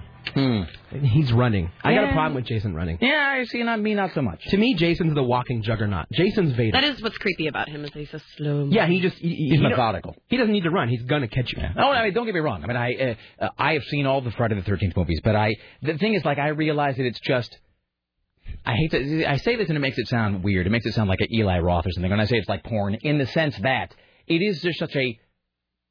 Just like basically it always, you're just dressing up what is a thin premise. I mean, right? It's always just like my hot water heater's broken and humping. And so, Friday the 13th is kind of that way. So except this is my hot water heater. Oh, machete. Yes, exactly. So I don't have any problem with them remaking it. And I'm kind of looking forward to seeing what they do with it because the guys in this Friday the 13th documentary that I was lucky enough that they, fortunate enough to get an advance copy of that because I did the Savini interview, which, by the way, I still have this, subtitle. I have to have somebody else, dub over it so we can actually play it. The Savini guys come in hey, when did that interview air? Can you send us a copy of that? And I'm just going to pretend I haven't got that email. Because then I'll have to say, yes, it went badly because I'm a retard. But the guys who wrote the new Friday the 13th movie are obviously big fans. I mean, they're big fans of the franchise. And they've tried to take all of the best elements of the other 9 films or 10 films or whatever it is, and they've tried to merge them all into one. And so that's, That's kind of cool. It is pretty cool. And I mean, it's such an iconic thing. And I mean, I know I'm stating the obvious when I say that, but it's like that hockey mask. I mean, first of all, it's like with Freddy Krueger. It's less impressive that he's iconic because he's so bizarre. He's like a burned up guy with razor fingers. Yeah. But a hockey mask, you've seen a hockey mask every single hockey game since the game, for 50 years. They weren't scary till about 20 years ago. That's the thing. That without even really altering it, really without even changing it, they took something that was innocuous and they made it terrifying. Yeah. And that's why when Bobby stands at the window in a hockey mask, it just freaks everybody out. I mean, people shouldn't. I mean, I guess they're kind of making this a remake, but can you tell? I mean. Who cares? It's a Friday the 13th. Seriously. And they're all bad, man, except for part 6. And X. Anyway, so be among the first to see Friday the 13th at the AM 970 premiere this Monday night at Lloyd Cinemas. You pick up your free pass for 2 while supplies last. They are at the Tropical Smoothie Cafe, 1902 West Burnside. That is next to PGE Park on the corner of 19th and Burnside. They'll go fast. There's limited supply. Get down there today. That is the Tropical Smoothie Cafe, 1902 West Burnside, next to PGE Park. the corner of 19th and Burnside. Limit 1 pair of passes per person. They are going to go fast, first come, first serve. So that is, until they are gone, that is Friday the 13th, AM 970 premieres of this coming Monday night at Lloyd Cinemas. So, all right. And so forth. Have you seen Coraline? Yes. And so have I. Very, very good. Have you? I was at the premiere last night. Oh. I didn't get to go to Terry that. Hatcher and I were like this. Yeah, and Dakota Fanning. I get a text from Scott Dow. He's like, dude, I just talked with Ben Bird for 10 minutes. Oh, Brad Bird? I almost sent you the same text, but then I didn't because I figured that Dowley was already doing it. Yeah. It was, well, Sarah heard me just gushing about it. Last time I was like, sir, I just talked to Brad Bird, they're Incredibles. And I, right out of the gate, I was like, I love your work. Iron Giant. I said, look, is the Iron Giant ever going to get a theatrical re-release? And he's like, well, it's the 10-year anniversary, so it's very possible. Oh. I know, see? Oh. That's what I'm saying. And not to knock the film or anybody involved with the film, but that to me was the high point of that, because he went to school with Henry Selick, which is why he was there.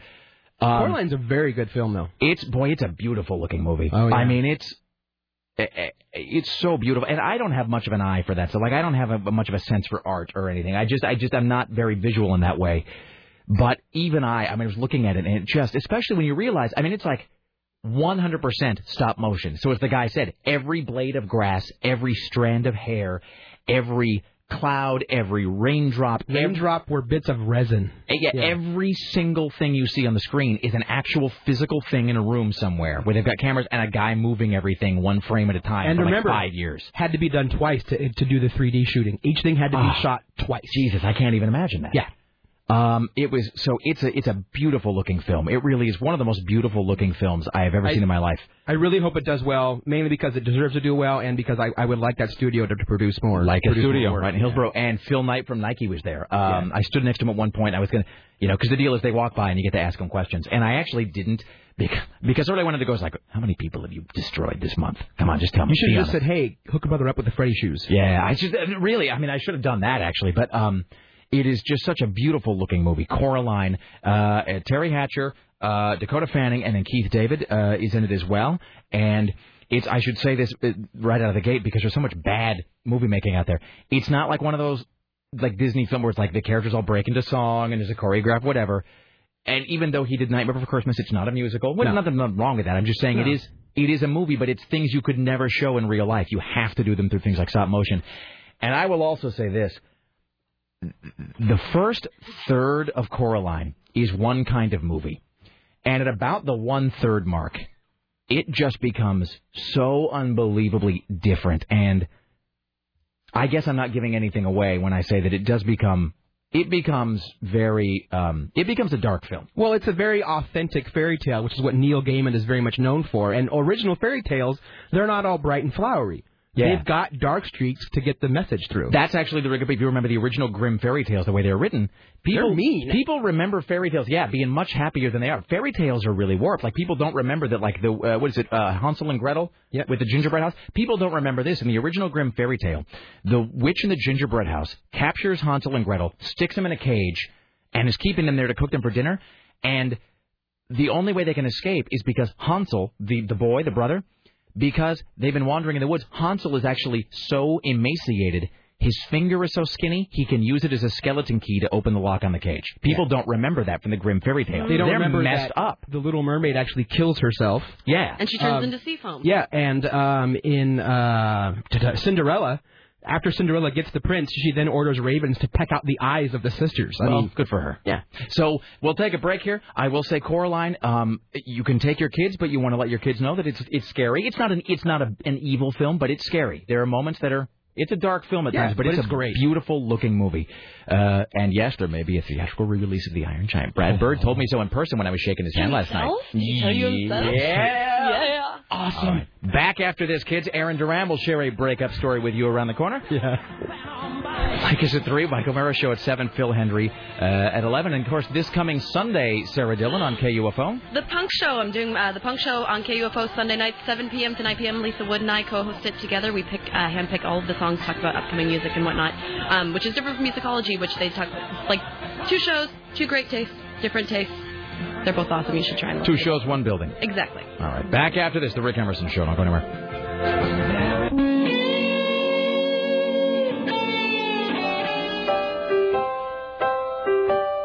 It's that time again, ladies and gentlemen, for your happy Valentine's Day or not breakup story from ProFlowers.com. Don't forget, you go to ProFlowers.com, you get a dozen Sweet Expression roses for $39.99 and a second dozen free. Go to ProFlowers.com, won't you? Click the microphone in the upper right-hand corner, type in Emerson, or call 1-800-PRO-FLOWERS and mention Emerson for the amazing deal. The offer expires tonight at midnight. Beautiful flowers, Rick. Beautiful. Well, we'll start with the listener submission. A $75 ProFlowers gift card going to Dustin, who says, and again, very mild, because we're picking these randomly. Rick, I was 17 years old. I've been seeing a girl since I was 14. She spent days planning a huge Valentine's Day dinner that I sort of knew about. It meant a lot to her, but I found out that part a little late. I told her after dinner that she had worked on for weeks, preparing, slaving over, working on a huge Valentine's Day dinner for weeks. I mentioned after the dinner that she had prepared. I didn't think it was that big of a deal. Valentine's Day didn't matter to me. Then things took a turn for the worse. I had a face full of cider and a lap full of dinner. She kicked me out, and I never saw her again. Young love. Signed, Dustin. Dustin, you've won a $75 gift card to ProFlowers.com. Congratulations, and I'm sorry. Ladies and gentlemen, now to make him feel even better about his life, Aaron Duran. Her name was Andrea, and she was my childhood friend. We grew up together in the same neighborhood, literally just 2 houses apart from each other. From the time we were in the 1st grade until we each hit that special time when, you begin to grow and you look at girls in a little different way. And she was still my best friend in the whole wide world. And then around 7th grade, I decided that it would have been great, since we were already best friends, that maybe we could have been more than best friends. I mean, after all, she'd come to me with every single terrible breakup story she'd ever had, with every kind of douchebag boy she dated in junior high. Of course. And she dated a lot of them, and always came crying to me. So finally, spending weeks and weeks and weeks to build up the courage to ask her out to my first ever dance, the junior high Valentine's dance, she said yes. And I was on cloud 9.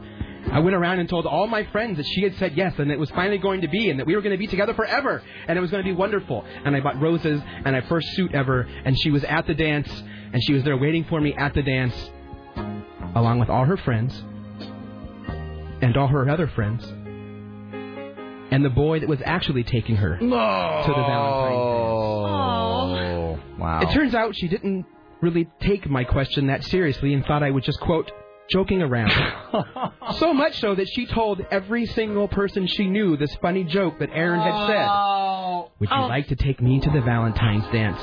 So as I walked in, roses in hand, to the Diamond View Junior High Auditorium, everyone pointed and began to giggle. I set the roses down in the punch bowl, and I did not go to a dance until my junior year of high school. Her name was Andrea, and I still don't think I've gotten over that. Well, then. Every time I go home to visit now, there are still some kids that look at me and say, so, Valentine's Day. Work out. Oh, wow. Oh, there you go. Yeah.